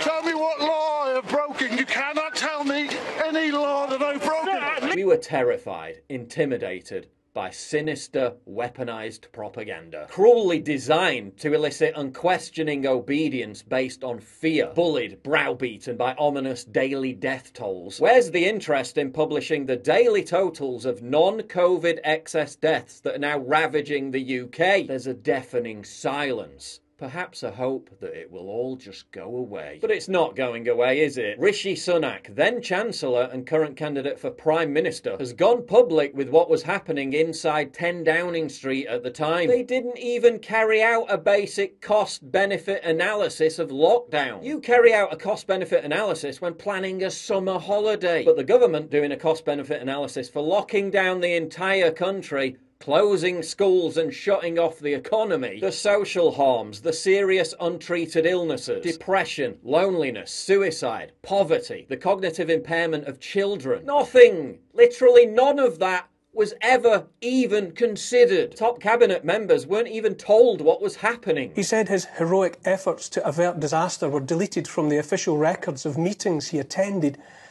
If that's true, if minutes of meetings affecting government policy were doctored, then Sunak's claims demand criminal investigation and jail time for those responsible, including bigwigs with letters after their names, who presumably knew the truth of it as well and kept their mouths shut, while people needlessly died miserable deaths, endured miserable lives, and the country was driven off a cliff. As Fraser Nelson in The Telegraph reveals, lockdown was never backed by science. It was about models and suppositions, educated guesswork. It was driven by moods, emotion, fear, and worst of all, politics masquerading as science. A scientific establishment shadow government was empowered to seize control with virtually no democratic oversight whatsoever. As Nelson asserts, such revelations, quote, should start a great unraveling of the lockdown myth. Now they're going to have some big whitewash inquiry so they can brush it all under the carpet. What are they going to say? Whoops, sorry, we got it wrong, my bad. Where's the accountability? Where's the justice for the devastation that they caused? We were right. We were right about masks. We were right about lockdowns. We were right about all of it. But it's not enough to just be right. The damage has been done. What on earth, if anything, is going to be done to fix it? To make sure this outrage never happens again. Such a night came the dawn, and my heart into love, and the night was gone. But I'll never forget the kiss in the moonlight. Ooh, such a kiss, such a night. It was a night. All right, thanks for still being with us. And this is the second half of our show. And I want to mention a couple people that are helpers. And let me just talk about Alan's Auto Body, who is a great auto body guy, and his wife are both involved. She runs the office, and it's Kevin and Carrie Clark. They worked on my Honda Element. They worked on my radio show Tex pickup, put a new front on it, painted it, made it look so beautiful, made my car look beautiful. So if you are looking or wondering, maybe you're new to town, you're wondering, I got a little problem with my car, I got a ding, I got some door dings, somebody clipped my car, I clipped something. You might check Alan's Auto Body. Here's what I know about them. They do great work. Kevin is a great painter, great body guy. And actually, most of the time, they just put new parts on your body, right? They just put new sections, but it just looks like brand new. And they're honest people. They're good people, and they're kind people, and easy to find at Tea Garden and Sutter Street. They're right on the corner. It's a bright yellow building. It's got a big old yellow racing stripe, canary yellow right around it. You cannot miss it. Alan's Auto Body. And you can reach them by phone at 530-671-1057, 671-1057.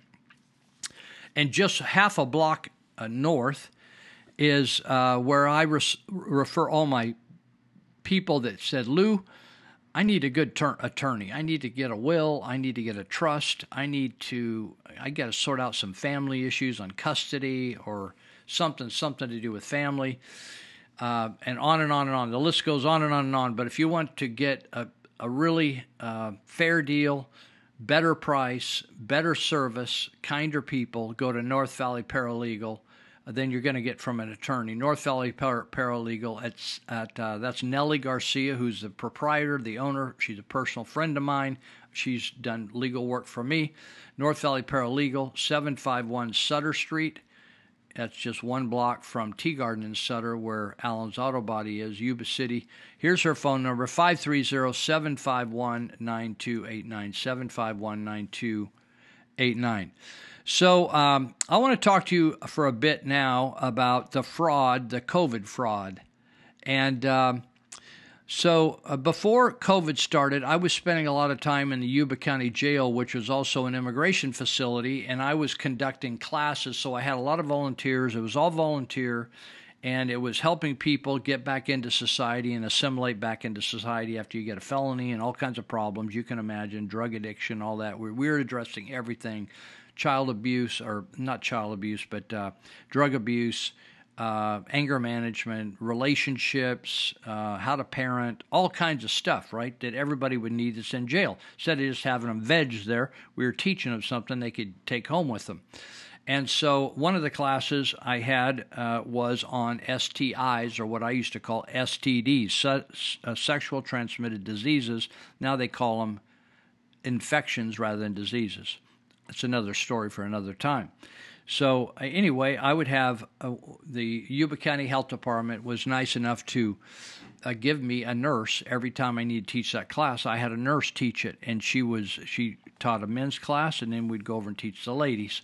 And so it was one of the most interesting classes because I didn't know all the details about a lot of that, and I didn't know how to treat it, and I didn't know actually I didn't even know how the preventive tools and how to take care of yourself. I didn't know all that, and so we were talking about HIV, we were talking about gonorrhea, chlamydia, syphilis, all kinds of stuff like HPV, everything.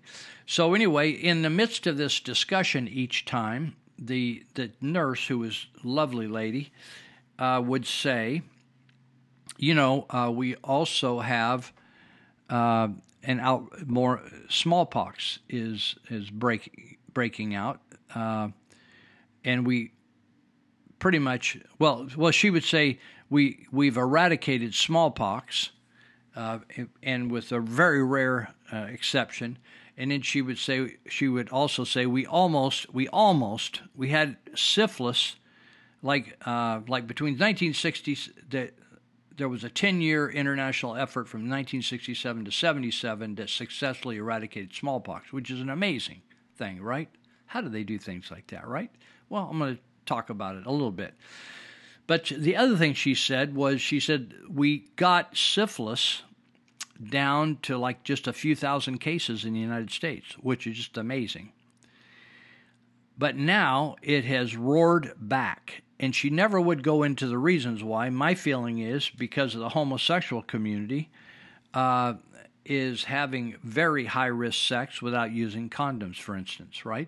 And that's where you get monkeypox. If you've been listening to the media and you think anybody can get monkeypox, that's not true. It's 99.99.99 a gay gig. That's what that is. And they're trying to make everybody scared of it. And all you have to do is not have gay sex, and you're not going to get monkeypox. So in the midst of this, I want to talk about COVID, because there's a guy named Donald Henderson that was the guru on how to deal with pandemics or epidemics in the United States of America. And unfortunately, he died in 2016. Now, it's kind of interesting how he died in 2016. I'm going to tell you about him. They consider him a giant in the field of epidemiology and public health. Donald Henderson, look him up. He was a man whose prophetic warnings, it says, from 2006, when he made these prophetic warnings, this article says, we chose to ignore Donald Henderson's warnings in 2006 about how to deal with the pandemic. We ignored it in March of 2020. So anyway, he died in 2016. Another great, a Nobel Prize winner, died in just 90 days before COVID was released on the world, and that was a guy named Kary Mullis. And you can look up his name as well. He's a Nobel Prize winner, and he was very public. You can actually find his speech where he called Anthony Fauci a criminal.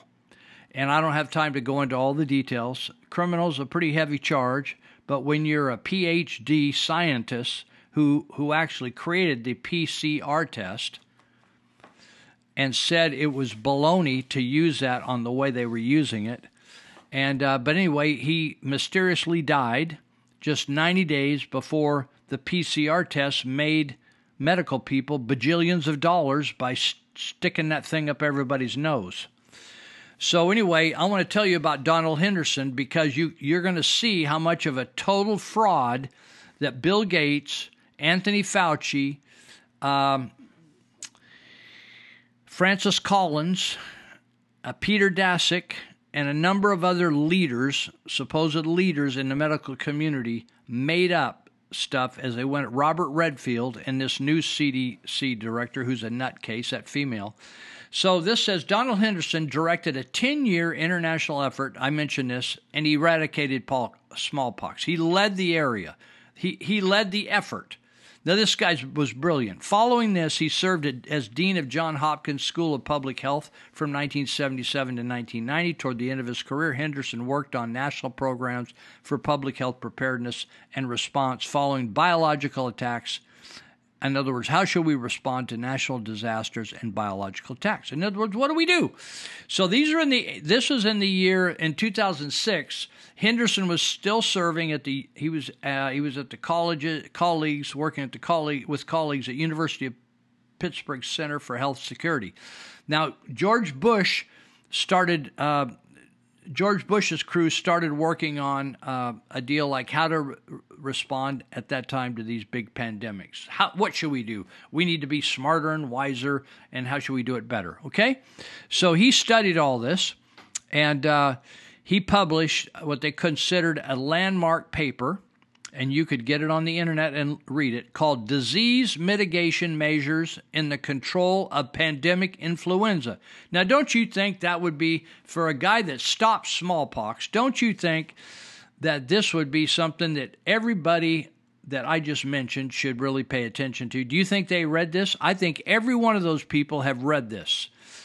It's called the Disease Mitigation Measures in the Control of Pandemic Influenza, 2006. It was written in the journal called Biosecurity and Terrorism, Biodefense Strategy, Practice, and Science. Now, this is going to get your attention.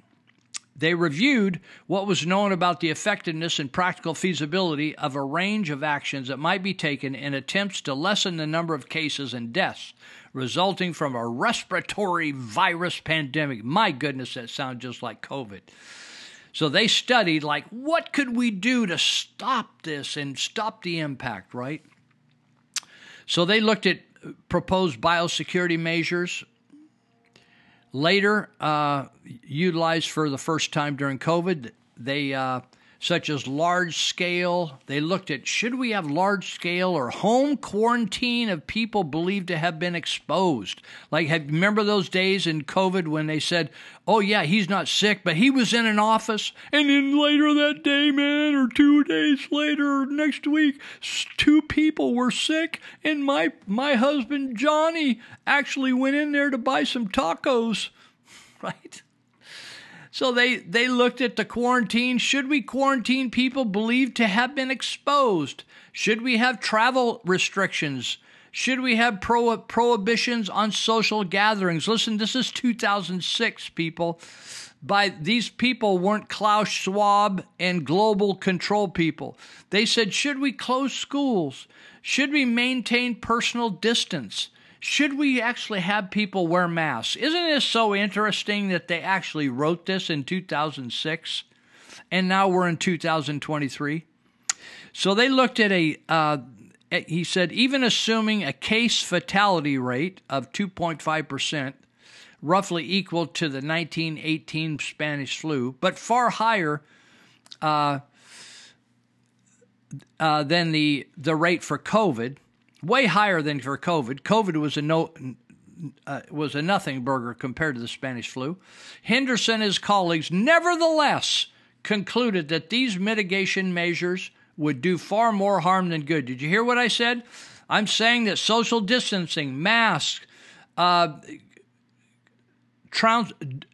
on people that were exposed but had no symptoms, quarantining healthy people. They said, don't do any of this stuff. So here's what they found: the most helpful strategy would be isolating people that are sick, symptomatic individuals, but not those who had merely been exposed. Don't fuss with the people that have been exposed. But have the sick people that were just having a tough time, keep them at home or put them in the hospital if they need it, a strategy that had long been part of the traditional public health system. They also cautioned against reliance on computer modeling, which is what they used. That's how we got the 2.7 million Americans that were supposed to die by that idiot, that adulterer over there at the Imperial College, Ferguson. So they said, don't use computer models. It said no model, no matter how accurate in epidemiologic assumptions, can ever illuminate or predict the secondary and tertiary effects of a particular disease mitigation. It doesn't. They said, listen, computer models are foolish. They don't work. Furthermore, they said if particular measures are applied for many weeks or months, the long-term or cumulative second and third order effects could be devastating socially, economically. In other words, they said you're going to destroy society monkeying around like a bunch of Frankenstein scientists. They said, don't do it. He said, regarding forced quarantines of large populations, the authors noted, there are no historical observations or scientific studies that support the confinement by quarantine of groups of possibly infected people. They said the negative consequences of large-scale quarantine are so extreme, like forced confinement of six people, complete restriction of movements of large populations, difficulty in getting critical supplies, medicines, and food to people inside the quarantine zone, that the mitigation measure itself should be eliminated from serious consideration. Likewise, they found travel restrictions, such as closing airports and screening travelers at borders, have historically been ineffective. They argued that social distancing was also impractical and completely ineffective. Now, why would we do this? These people had all this information, folks. These people, when they tell you we're going to follow the science, these people were crapping all over your face. They were crouching right over your face. Liars. If the supervisors want to plead ignorance, okay. But your health officer is stupid? We're paying $300,000 for capital STUPID in bold caps? Stupid? Going on YouTube every week, the YouTube personality of Yuba Sutter, telling you that hydroxychloroquine is going to give you a heart attack, ruin your liver, and ruin your kidneys. Come on, please, don't crap on my face and tell me it's some kind of new cologne. The authors noted that during previous influenza epidemics, large public events were occasionally canceled. However, they found no evidence that these actions have had any definitive effect on the severity or duration of an epidemic. Let me tell you something. Do you remember Woodstock? Woodstock happened right in the middle of the swine flu. Do you think they tried to stop it at all? They did not try to do anything. They let it happen. What did they have? 250,000 or 500,000? I've lost track. Look it up. Look it up. Look at the photos. It's right in the middle of a swine flu outbreak. Nobody was getting jabs or anything else. They argue that closing theaters, listen to this, how specific this is. This was written in 2006. They argue that closing theaters, restaurants, malls, large stores, and bars would have seriously disruptive consequences. The review presented clear evidence that school closures would prove ineffective and enormously harmful. They likewise found no evidence for the utility of masks outside of a hospital setting. Henderson and his colleagues concluded their review with this overriding principle of good public health. Here it is, people. Are you listening really close? Get your pencils out. Quote, experience has shown that communities faced with epidemics and other adverse events respond best with the least anxiety when the normal social functioning of the community is least disrupted. Now, we have a little Vietnamese gal that claims she's a doctor. She is not a doctor. I don't care what certificate she has. She is a bureaucrat Nazi. All she did was repeat what Sacramento told her to do, and they repeated what Fauci told them to do. That is not a doctor. A doctor is someone who looks at you, looks at the whole situation, looks at the environment, looks at your life when you go in and you say, I have a problem, and they put their best head and all their scientific knowledge together, and they prescribe some sort of a solution to your problem.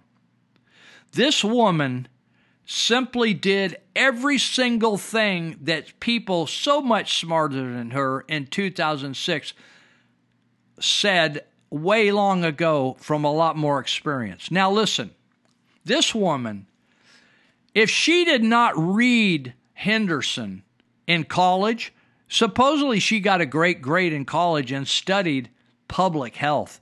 You're telling me that they didn't read Henderson, the guy that stomped out smallpox? And you're telling me she didn't know about this article, Biosecurity and Bioterrorism, Biodefense Strategy, Practice, and Science? This article says, needless to say, we did not heed any of this advice in March of 2020. We instead forged ahead with lockdowns, masks, social distancing, and the rest of it. When faced with COVID, we rejected time-tested principles of public health and embraced instead the untested biosecurity model. We are now living in the aftermath of this choice. Listen, people, if you're going to pay somebody $300,000 to be a wannabe doctor, she is what we call a faux doctor, F-A-U-X. And the supervisors hide behind her little skirt because they haven't got the courage to say they didn't have the balls to study themselves, to show themselves worthy of being our leader. They just simply went along to get along and screwed everybody ahead of them and behind them. We'll be right back. Well, listen, everybody, let me tell you about the rock and roll. Oh, feel that rhythm and it's really gonna thrill your soul. Come along with me to a land of make-believe. She said, whamma, rock and roll is king.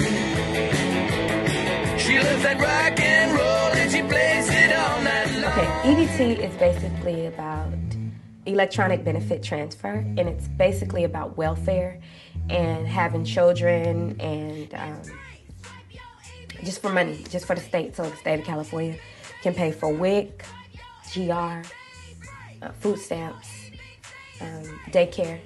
I mean, the state of California, if you want EBT, the state of California is the best place to get your money. They'll pay you the most. And yeah, it's like $221 for GR and about $179 for food. That's for each person. So, yeah. You get free daycare, you get free food. You can go to fast food restaurants now. Domino's Pizza is accepting EBT. McDonald's, I haven't saw a sign for McDonald's. Subway, you can get your you can take your EBT card. Like you get $221 in cash. You get free daycare. So if you have 4 kids or 6 kids, you get money for free daycare. So all of them can go to daycare. And most people, they have their friend as the daycare person, and they split the money. I heard all about it. And they split the money for that. And then you have the cash that they give you, and then the lights and gas and the free home. I mean, who would want to work in America? This is what the taxpayers are paying for. According to Pfizer's very limited human trials, 87% of pregnant mothers lost their babies after receiving the shot. And for those who survived the deadly shot and are able to reproduce, their offspring's DNA is now forever mutated. There is now irrefutable proof that the mRNA vaccines are a deadly toxin. Aside from the relentless, debilitating spike protein that's keeping everyone who has been jabbed sick, the vaccines contain metals that have been observed to self-assemble outside of the body, and most disturbingly, metals that assemble inside of the body. Studies show that these metals are found in the blood of 94% of those who have received a COVID vaccine. And these mysterious conglomerates of metal make their final appearance in the dead. All over the world, coroners are now finding that the arteries of the vaccinated have been clogged with mysterious growths, non-organic masses made up of conductive metals such as aluminum, sodium, and tin. This is what's most likely causing all the organ failure and heart attacks.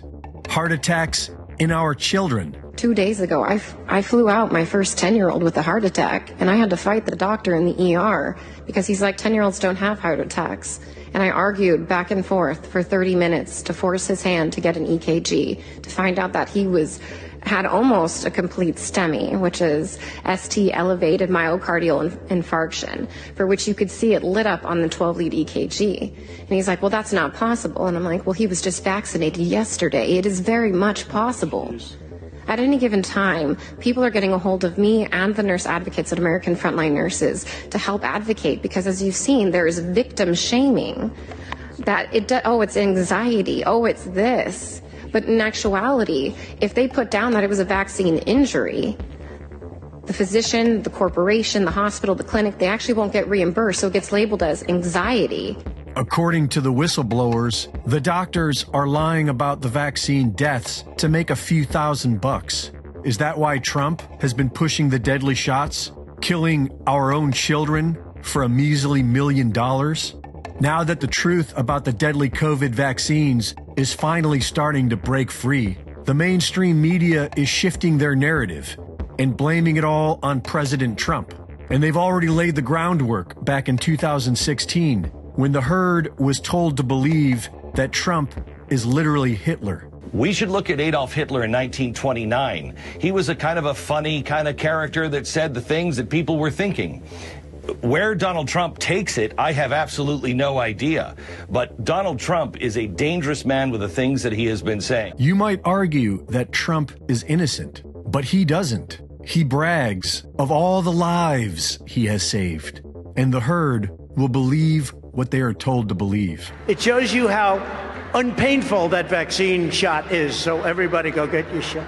It works incredibly well, 95%, maybe even more than that. It works incredibly well. It's a great vaccine, it's a safe vaccine, and it's something that works. I recommend you take it, but I also believe in your freedoms 100%. When you have the vaccine, people that do, and it's a very small number relatively, but people that do get it get better much quicker. And it's a very important thing to know.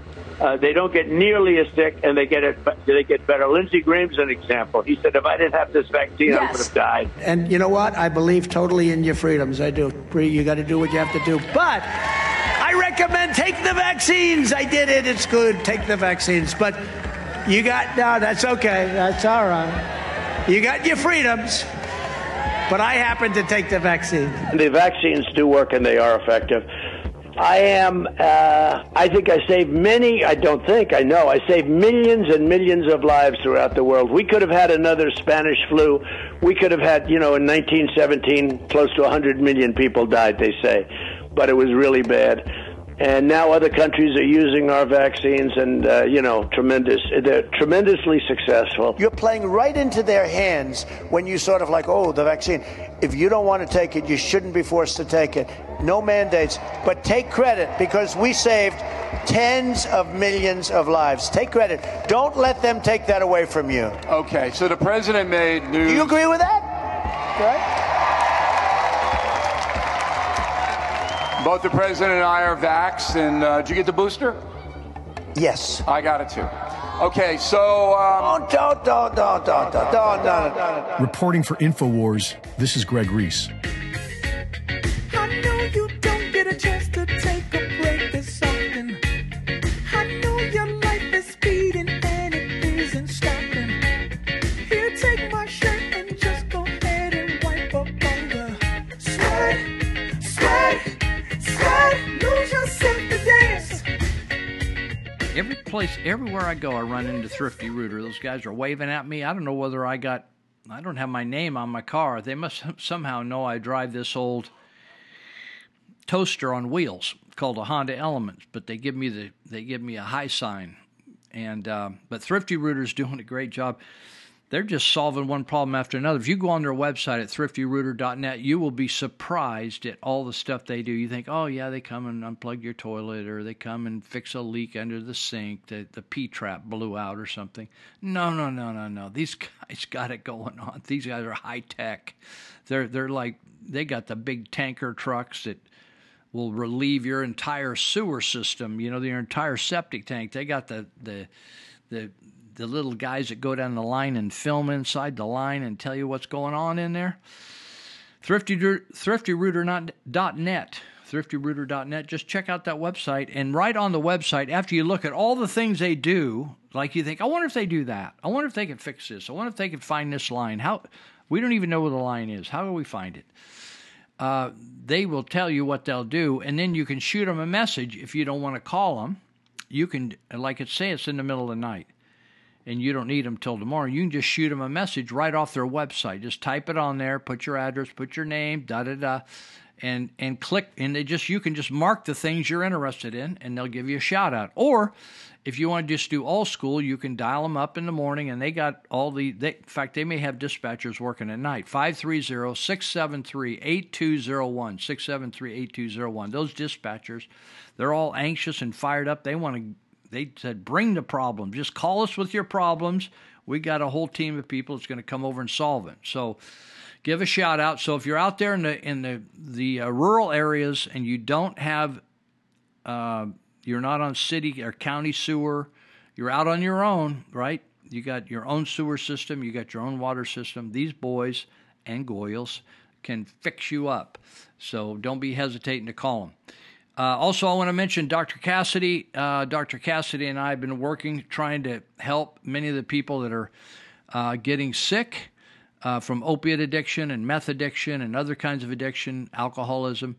And we are trying to get people into help faster than the government, which isn't hard. Actually, I can do it in my sleep because the government has actually collapsed. The behavioral health is collecting millions and millions of dollars and hardly doing anything with it over here at 1965 Live Oak Boulevard.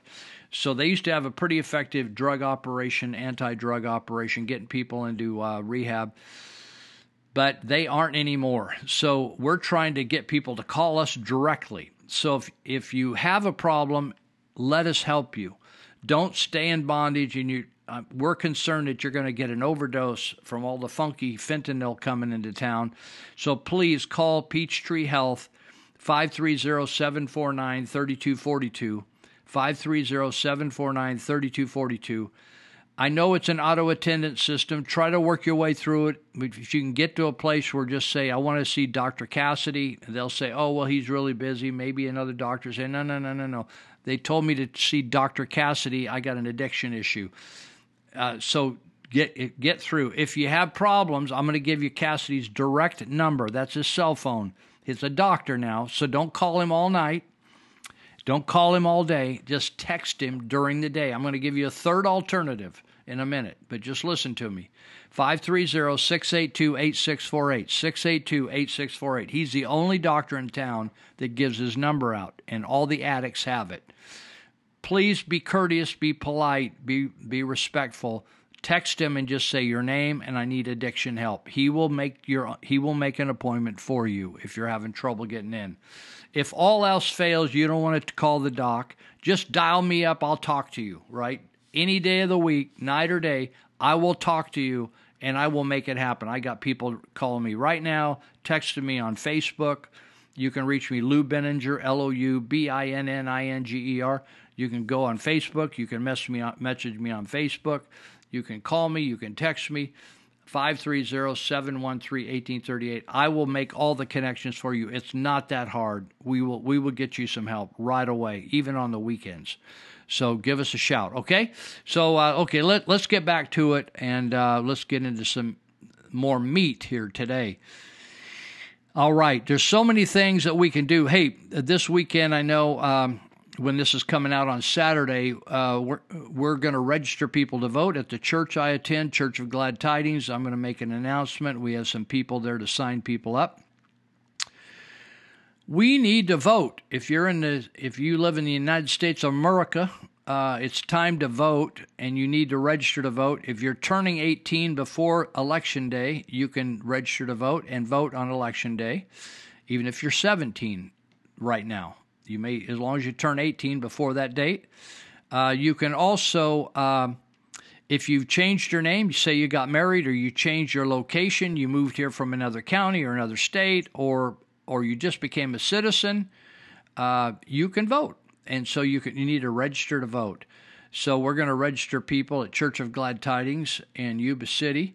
But I'm not saying you should come over there. You can register online, I think, with the Secretary of State of the state of California. I don't know how it is over in your state, if you're over there in Missouri or down in Texas or down in Florida, where Ron DeSantis is. They probably have easy ways for you to register. You can even register at the Department of Motor Vehicles. They made me come over there and jump through a lot of hoops to get my license. I think somebody reported me, so they had me come over and take the test again. I had to study the book, and I had to take an eye test, and I needed to jump over a couple chairs and everything, make sure I can get around, and to give me a license again. But when I was over there, they said, hey, we want to register you to vote, and I had to fight them to say, I'm registered, leave me alone, and I quit trying to get me to register Democrat. So anyhow, I'm just telling you, you need to get registered, and then you can vote in this coming election in November, just around the corner.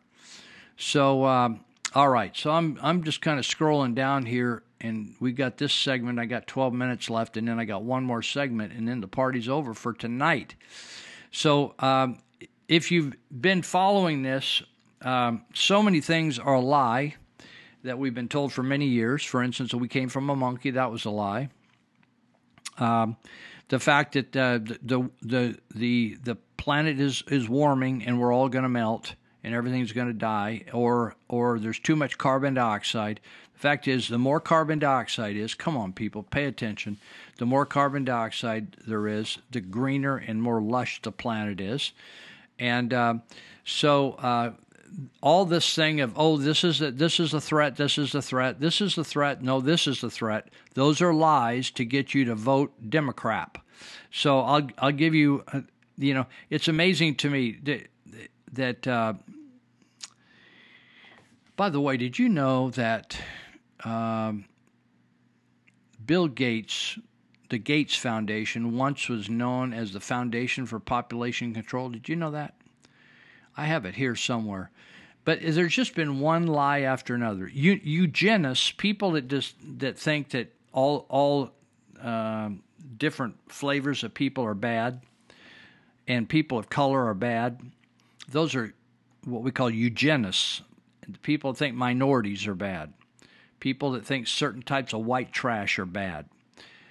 They think that somehow their bloodline is super duper, right? And so they come up with all these different crises, like we're all going to die because it's getting too warm, or we're all going to die because we're running out of oil, or we're all going to die, we're running out of water. We're always running out of something. So, I'm trying to think this guy's name. He wrote The Population Bomb in 1970 or 71. Paul and Ann, I have to think. I want to call him Paul Rand, but that's his name. I'll think of it later. Paul and Ann. Anyway, look up The Population Bomb. It came out in 1970, and he predicted that he just predicted all kinds of amazingly prolific, horrific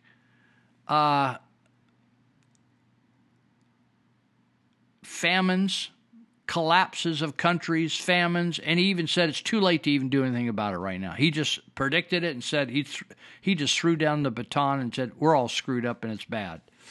And Paul and Ann Ehrlich, The Population Bomb, is a very popular book back in the 1970s. Here's the interesting thing. It was totally full of falsehoods, and he became recognized as a population bomb guru. And so people like Bill Gates' parents bought into it 100% and got all involved in Planned Parenthood, supported Planned Parenthood, were on the board of Planned Parenthood. And yeah, here it is. I'm going to just scroll way down here and see if I can pull this up. And okay, I'm pretty close. I'm pretty close, actually. Okay. Let's see. You hear about cockroach milk? I'm not kidding. These guys want to feed you cockroaches and crickets and stuff like that. I'm scrolling through here. I always run out of time, so okay, I'm right here now. Okay, here we go. It says the question was the Gates Foundation, right now what the Gates Foundation is, Gates has a number of organizations, but one of them is the Gates Foundation and Bill and Melinda Gates. I don't know whether Melinda's still involved really or not since the divorce, but it was called the Institute for Population Control. These guys are eugenists. That means they believe that not everyone has the same right to live. And so kids with Down syndrome or people that maybe have a genetic illness or whatever, right? They have too many kids or they get pregnant out of wedlock or like why would Planned Parenthood focus on putting most of their clinics in black neighborhoods or Puerto Rican neighborhoods, et cetera, et cetera, et cetera? Do you know that there's a whole story? I should write an article about this. It's a fascinating story. That when the doctors, and they're never just doctors, they're also big business people. When they started just playing around with the concept of a pill that a woman would take that would mess around with her cycle and prevent pregnancy, you wonder, well, how did they ever prove that it worked before they launched it and gave it to everybody, right? And did it make them sick, or did it cause a disease, or did it kill anybody, right? Do you know where they tested it? I mean, have you ever thought about that? Like, how do they launch it? How do they go from like come in and pick up these 30-day packets or whatever, where they have it all laid out, so you take one that you know which one you took, and you didn't take two of them, you didn't skip a day. So you make sure that you're protected, right? The pill, but it's a bunch of pills. How did they figure it out what worked?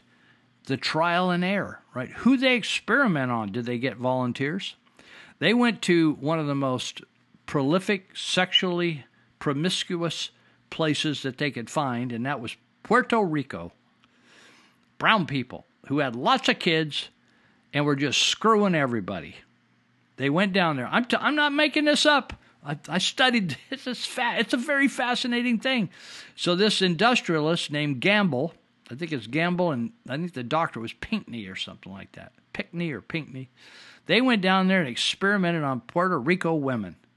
And people died and got sick and got funky and the whole thing until they could come up with a system that they thought was all right. And still, pills throw women off, right?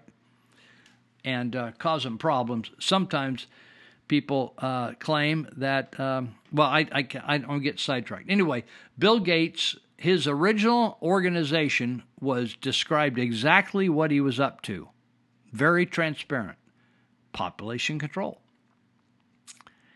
And so he said that this guy that writes this, Mike Adams from Natural News, said, I exposed how the World Economic Forum, working alongside Bill Gates and other powerful figures, are now openly calling for 94% of the world's population to be culled. That means thinned in the peach industry, thinned out. We used to clean peaches. We'd pull every peach off between every 6 inches. We'd just leave a peach every 6 inches so they'd all grow nice and big. So the New World Order is no longer hiding their plans to depopulate the world.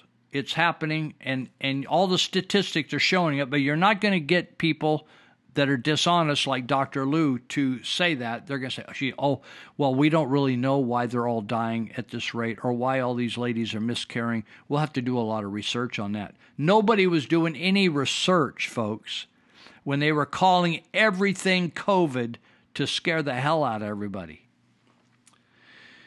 So Mike Adams writes, so let's just do something very basic and something you can reproduce right now on your computer or phone.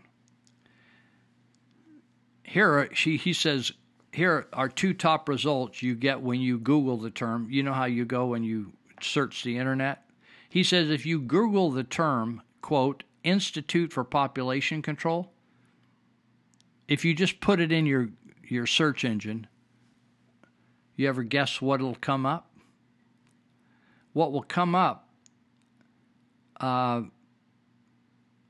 says try it yourself before Google before they tweak their algorithm and begin censoring the results. He said he tried it the very first time. He thought, I'm going to just check and see if Bill Gates really was into population control, right? So if you back when he wrote this article, he said if you put in the words Institute for Population Control, what will pop up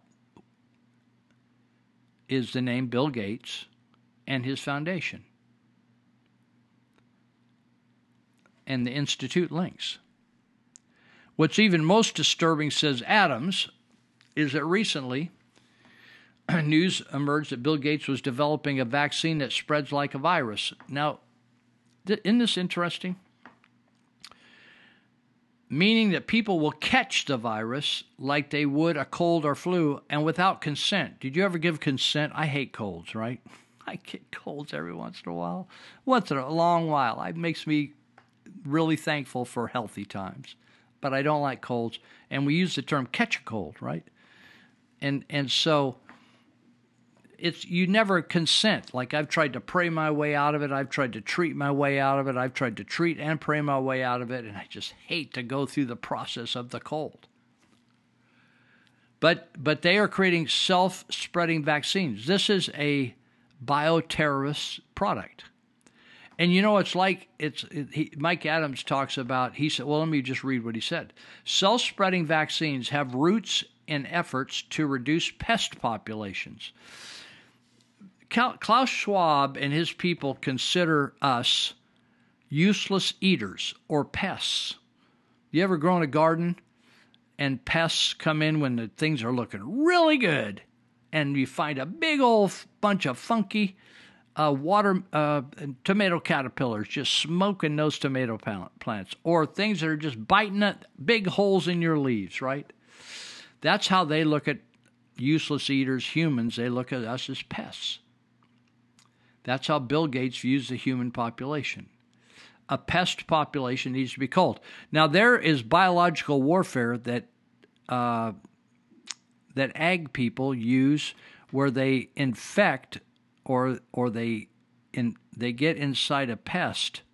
The chemical gets inside a pest and it makes them unable to reproduce. Makes them, what do they call it, impotent? That's what they're talking about doing with these vaccines.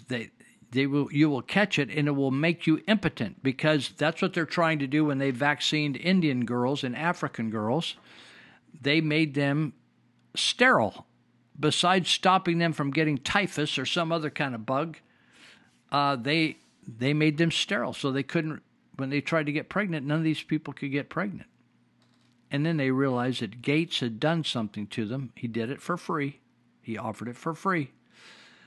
and he changed their life. Now, you people that are vaccinating your kids, I'm going to talk about vaccinations when I come back, like any old kind of vaccination. You shouldn't do it.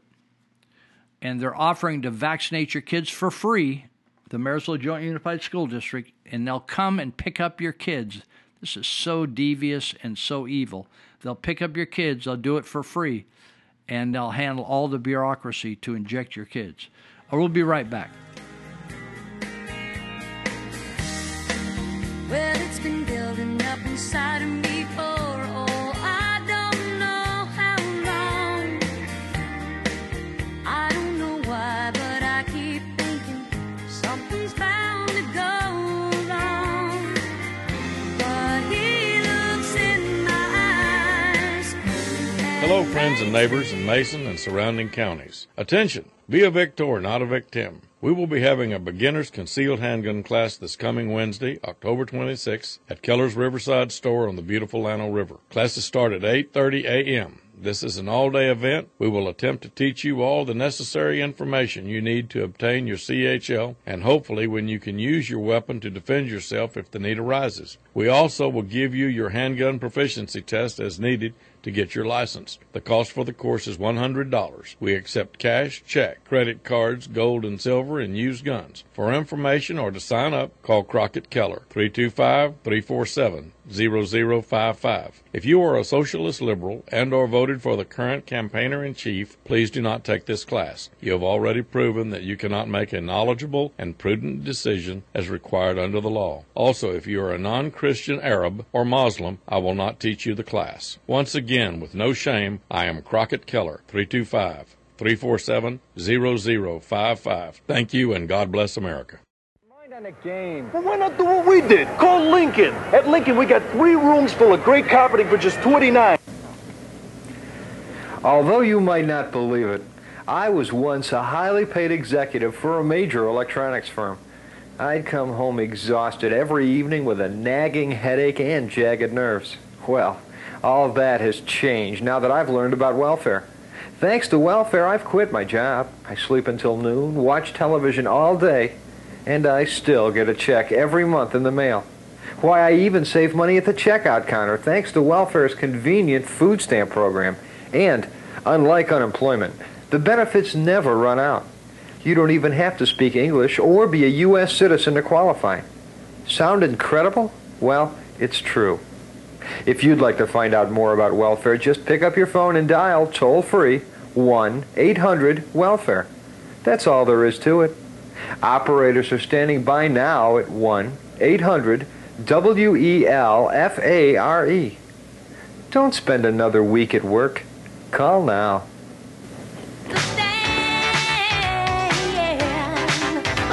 Welfare. It's not just a benefit, it's a way of living. Sponsored by the United States government.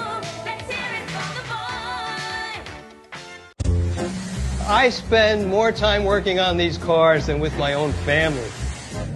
I spend my days digging holes, cutting grass, and sweating. This is job number 2 today. So my customers aren't the only ones drinking coffee. I'm breaking my back out here for one reason. I want to pay off some other guy's debt. Biden's plan to pay other people's college loans using my tax dollars is a great idea. Biden's right. You should take my tax dollars to pay off your debts. My family will figure out how to get by with less. What's most important is we spare college graduates from any extra stress. Want to be a struggling artist? College is on me. My kids don't need fancy things like school supplies or new shoes. I work for you, theater major. This shift is for you, business major. Go buy yourself that new car. Enjoy your free ride. College is on me. Tell Congress, stop Biden's bailout for rich kids. I want to talk to you about 3 words that should scare the heck out of you, especially if you're young. Public pension liabilities. Okay, I know you probably have about 100 things you're worried about, and public pension liabilities likely aren't one of them. But that's the reason this is so scary, because almost no one is paying attention. Unless you're okay with your city going full Detroit and giving more of your hard-earned money to pay off someone else's debts, stay with me. So what is a public pension liability? A pension is a guaranteed lifetime payment to someone after they retire. Pensions used to be a big deal in the private sector. Every major American company had them. But they became too expensive, and companies have taken steps to phase them out. However, pensions still live on in the public sector among employees of the government, and they're eating city and states' budgets alive. More and more money that could go to tax cuts or better services is instead being shoveled aside to pay for these benefits. Why is this happening? Over decades, politicians have promised trillions of dollars in pensions to government workers. That includes police, firefighters, teachers, and city and state officials. You name a government job, and there's a pension associated with it. Now, you may be wondering, how big are these payments? Many pensions are quite large. In California, more than 62,000 retired public employees are receiving pensions of over $100,000 per year. Sometimes it's even crazier. A retired New York City sanitation worker is getting $285,000 per year. A retired county administrator in California receives over $400,000 per year. Remember, these are guaranteed lifetime yearly payouts. Now, we love our public employees. They do vital work for our local communities and the wider society. They deserve competitive pay and retirement benefits. But currently, many cities are, in effect, paying for multiple public departments at the same time. The department that's working now, and because people are living longer, a generation or two of retirees. The system amounts to a self-perpetuating, corrupt merry-go-round. Public sector unions give large donations to candidates, who are then responsible for negotiating how much of your money goes to public sector workers. These arrangements not only promise high salaries in the short term, but they also hide the payments that will be due down the road when it will be much too late. The results are predictable. State and local governments across the U.S. openly admit to $1.4 trillion of unfunded pension liabilities, or $11,000 per household. Unfunded means dollars that have been promised, but there's no actual money in the bank. And that's just the amount they admit to. The real number, according to the Federal Reserve, is much larger, around $4 trillion, or $32,000 per household. Pensions have already thrown California cities like San Bernardino and Vallejo into bankruptcy, and the entire state of Illinois is teetering on the edge. So how do politicians get away with this? They use a time-tested political strategy. They lie. They lie by saying they can pay for more and more generous pensions, not by collecting more taxes, but by making investments at a guaranteed 7.5% return.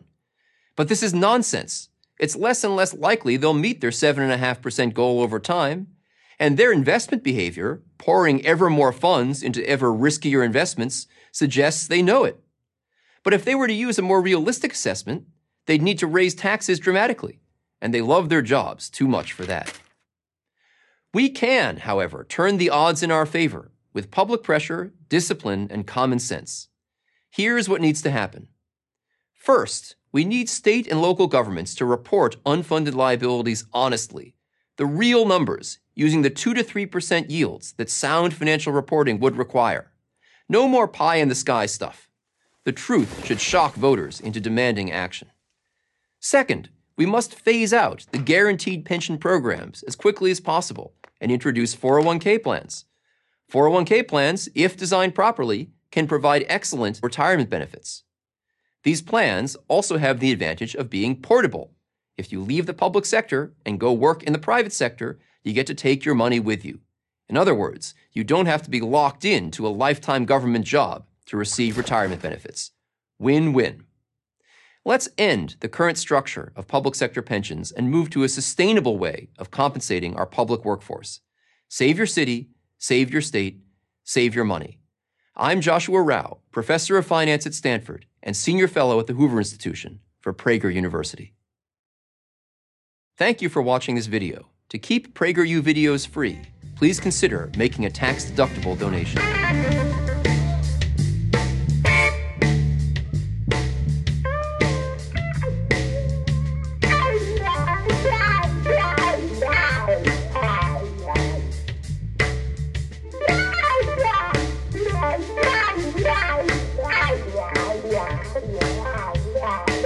Yeah.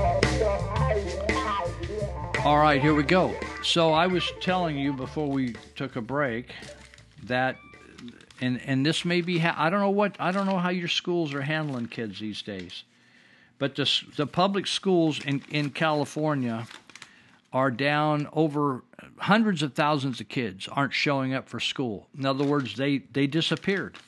So some of them may have moved. Some of them may be going to private school. We don't know all the answers. But this article, some of my friends dropped this off, says students who are not immunized, this is in Northern California at the Marysville Joint Unified School District, students who are not immunized by September 16th will have to be sent home.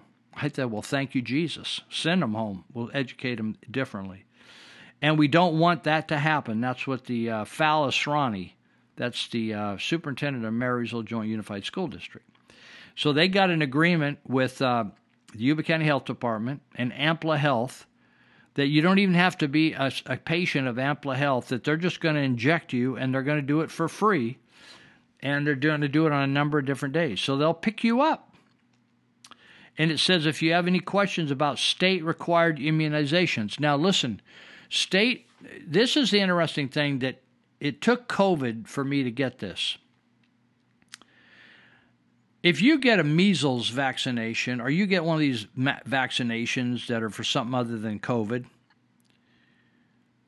why would you care whether other kids chose not to be vaccinated? If those vaccinations work and they make you immune to measles or mumps or all these things, why would you care about a kid whose parents are trusting natural immunity to solve the same problem?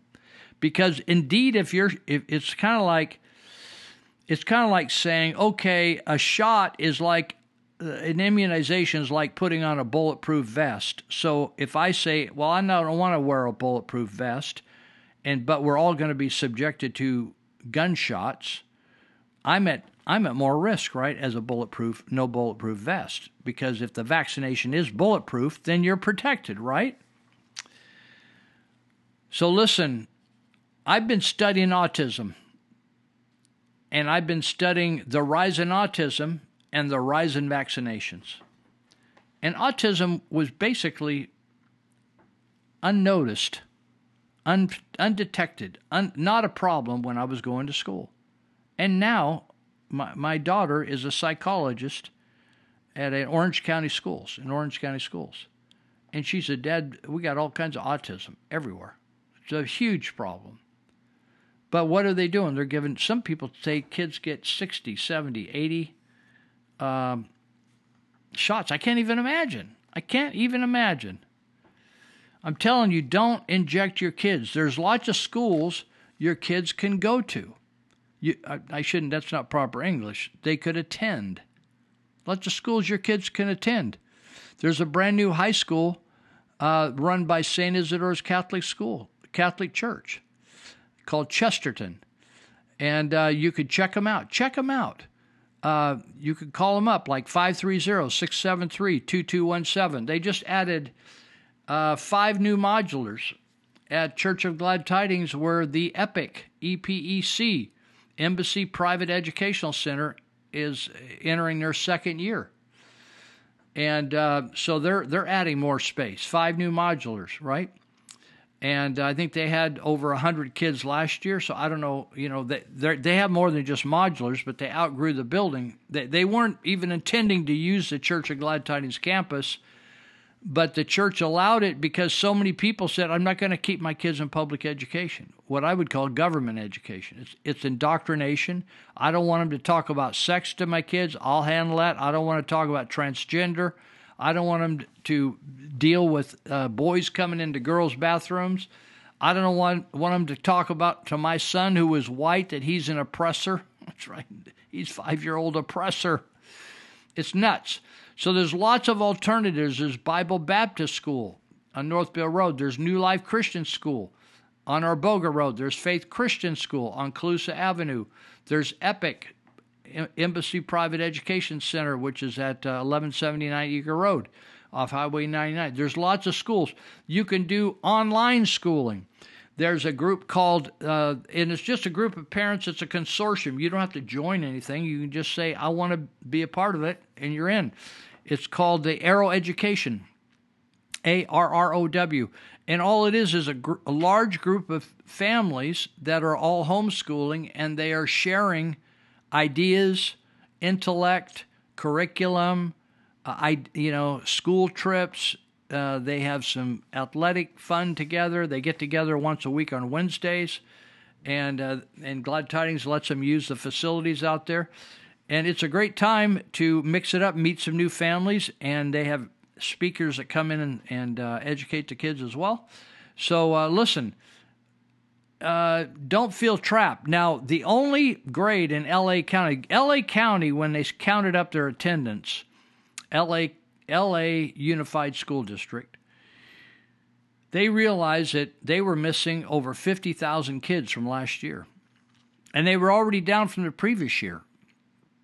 So the only age group or grade that increased was kindergarten, which made sense to me because a lot of people that have their first kid and the first year in kindergarten, they think, oh, well, no big deal. There's a lot of controversy, but how could you go wrong in kindergarten? You can go big wrong in kindergarten. In fact, when you hear the teaching union, the teachers union, talk about mandatory kindergarten or mandatory preschool, universal kindergarten, all-day kindergarten, that's all about more money for unions and for educators. It is not a boon. It is not a blessing for children. I'm telling you, in California, we're spending probably more than any other state in the union, and we have the worst results. We got big problems here. You need to look at alternative ways to educate kids. And so there was a bump, an increase in kindergarten, but not in any other grade. Every other grade took a dive. Now, this is a great opportunity to look at educating your kids on your own. And some people are intimidated because they have great respect for their teachers, particularly if you've had some good teachers in your kids' lives. And you think, wow, I'm not her or I'm not him. But the fact is, you can get her or him type people on YouTube or on different platforms that will teach your children topics that they're not even addressing in school. Like, for instance, Chris Ann Hall's teaching in different venues. You can get her on our website, The Constitution. Your kids will know more about the Constitution than college kids ever thought of learning. And they're just every topic's like that. You can look at calculus. You can look at science. I was out at the school, the Epic. I was picking up some stuff for a job we were doing at East Street. I'm picking up some bottled water at a warehouse, and they said, oh, this stuff needs to go over to Epic. I said, oh, I'm going right by there. I'll haul it for you. So there's a bunch of donated tables and chairs and stuff for them. And anyway, I got to meet some of the teachers and the science teacher and stuff, and I thought, something, if I would love to have my kids in the school right now because they're doing a great job. And remember when teachers were like role models? They dressed really professionally, and they conducted themselves professionally, and they didn't put up with any baloney, right? I've done some volunteer teaching where I drop in for 20 minutes a week or something for a particular class, and teach on character. And I've been so embarrassed at the teacher that didn't take time to really wash her hair or comb her hair out and just wore an old flannel shirt. I mean, she dressed more like a farm boy than she really did a nice-looking lady, right? Which she could have been. Wore old tennis shoes. And I just thought, how pitiful, It's just like, I'm not saying she was a poor teacher, but the kids looked at her, and some of the kids were better dressed than her. And it's sad when you can't set an example as a teacher or as a school of set a high standard. But that's what's going on in our public schools, and I don't want to get bogged down here, but I wanted to let you know that that's what's going on in the school system and some of the options you have to make a change Let me give you, this is shocking to me. Let me give you some of the figures. Where is it? Oh, man. Maybe I don't have the figures.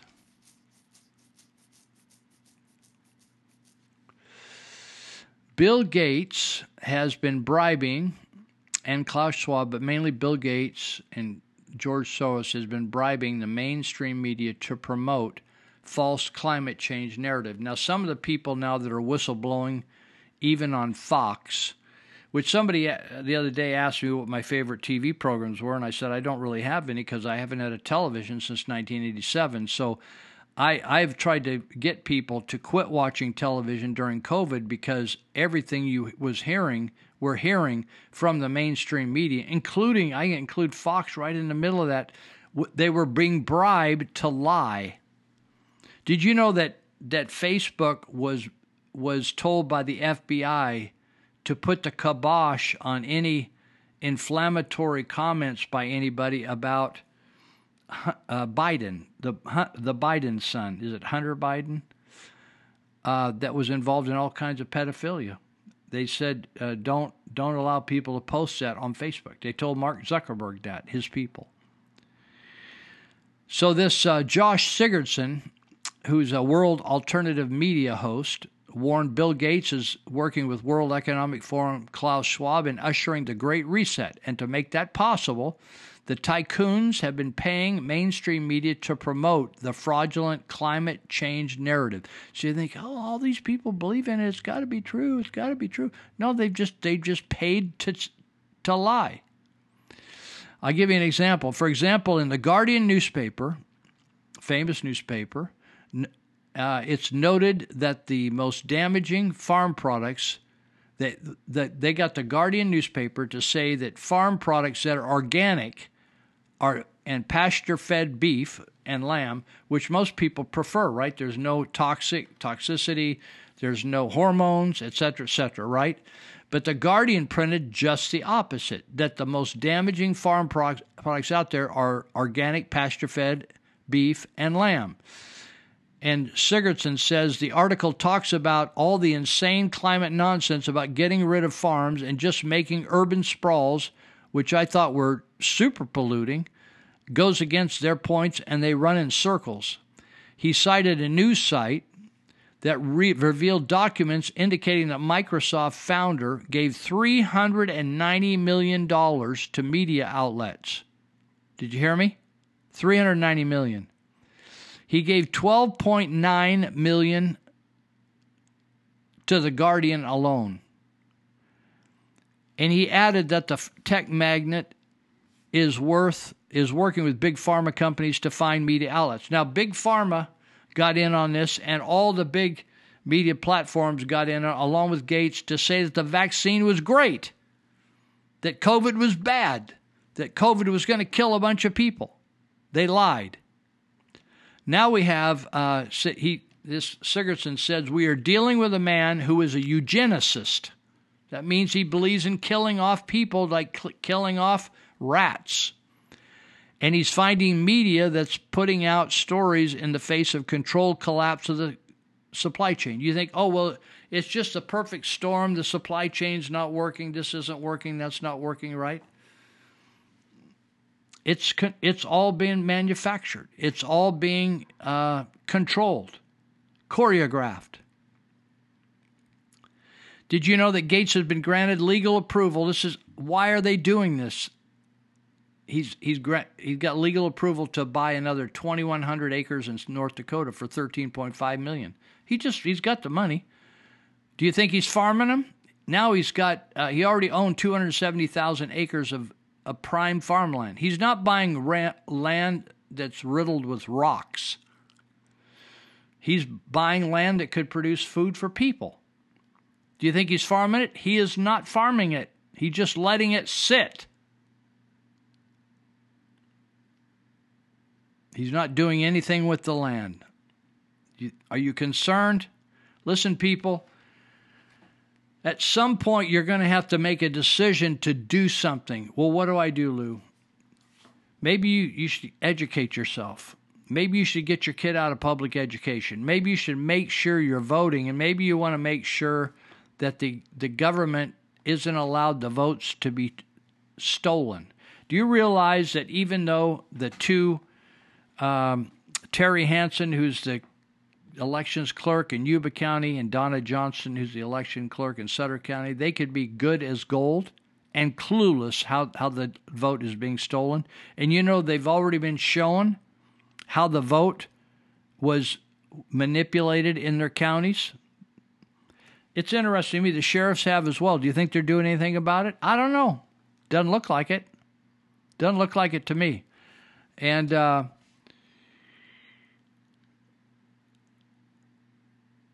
Sigurdson said, and it talks about being managed by the government. It said if you eat too much, your carbon credits go down and you can't go on vacation. You can't even work and can't get money out of the bank. You have to wait for a few days to get the money. So you're going to have to eat some slushy, mushy crap that they give you at a bread line. I'm telling you, people, they're telling you. You know, it's interesting to me. We were talking to Paul Preston, who does a live show ahead of me on Saturdays. He started talking about Agenda 2021 years ago. And people would accuse him of being a conspiracy theorist. Listen, people, it's not a conspiracy theory when people are conspiring against you. That's a conspiracy. That's a real conspiracy. A conspiracy theory is a theory that people just banty about. A conspiracy is something like what they did to President Trump when they lied and cheated and told about him colluding with Russia, which is all a complete lie that the FBI put together. By the way, let me just say on the record that the FBI is totally corrupt. Lou, are you saying that every FBI employee is corrupt? Nope. But there's a tipping point when you have so many FBI people that are now trying to manage the United States of America. They're not trying to catch criminals or pedophiles or sex trafficking. They are trying to manage and control the politics of the state of the United States of America. And we've also already have them know that they did the governor napping. They concocted that. They did Waco. They did involved in these terrorist acts they've been involved in. They've been involved in infiltrating militia groups and then created a fiasco, created an incident, and then blamed it on the militia group. They've all been involved in the January 6th thing. They were involved in the riots, supposed riots. They were involved, I mentioned Waco. They're also involved in Ruby Ridge and murdered people. And you think, oh, well, Lou, you're just saying, you know, those were bad people. No, they weren't bad people. They paid the daughters of the people they murdered $1 million apiece. You don't do that when you do the right thing. They paid the Weaver daughters $1 million apiece for killing their mother and one of their brothers, little brothers, a teenager. Listen, the FBI is out of control. The Senate and the Congress cannot control them. They're lying. You thought, oh, I thought it was just Comey. Oh, I thought it was just Strzok. Oh, I thought it was just Rosenstein. Oh, I thought it was just McCabe. Oh, I thought it was just that attorney. Oh, I thought it was Sussman. Oh, I thought it was this guy. Oh, I thought it was just that guy. How many of them? How many of them does it need to be? This guy that just quit, Thibault. It's not spelled Thibault. It's spelled French-wise. He was involved in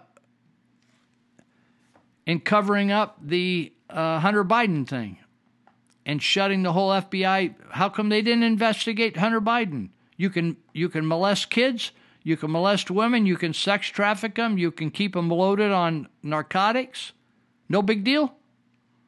Make millions of dollars from foreign companies, no big deal. But you're going to run some poor third-class kid, some Mexican kid that can't hardly speak English, a little gangbanger, you're going to run him into prison for 30 years? But Hunter Biden, no. So this Thibault, they just walked him out of the FBI. But you know what he said? He said, I retired voluntarily. Yeah, just like Carl Adams, the former DA of Sutter County, retired voluntarily too after he got involved with a prostitute that he had given immunity to on a murder charge. Come on, people, wake up. We're done. I've run out of time. I got a lot more to say, but we'll have to push it over to some other time. I hope you have a good week. Do something kind and stand up for your rights. If you don't stand up, you're going to lose everything. I guarantee it. I'll see you later. I see trees of green, red roses too. I see them bloom for me and you. And I think to myself, what a wonderful world.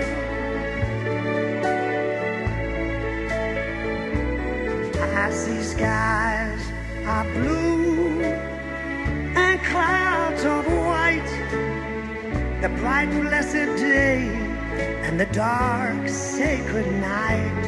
And I think to myself,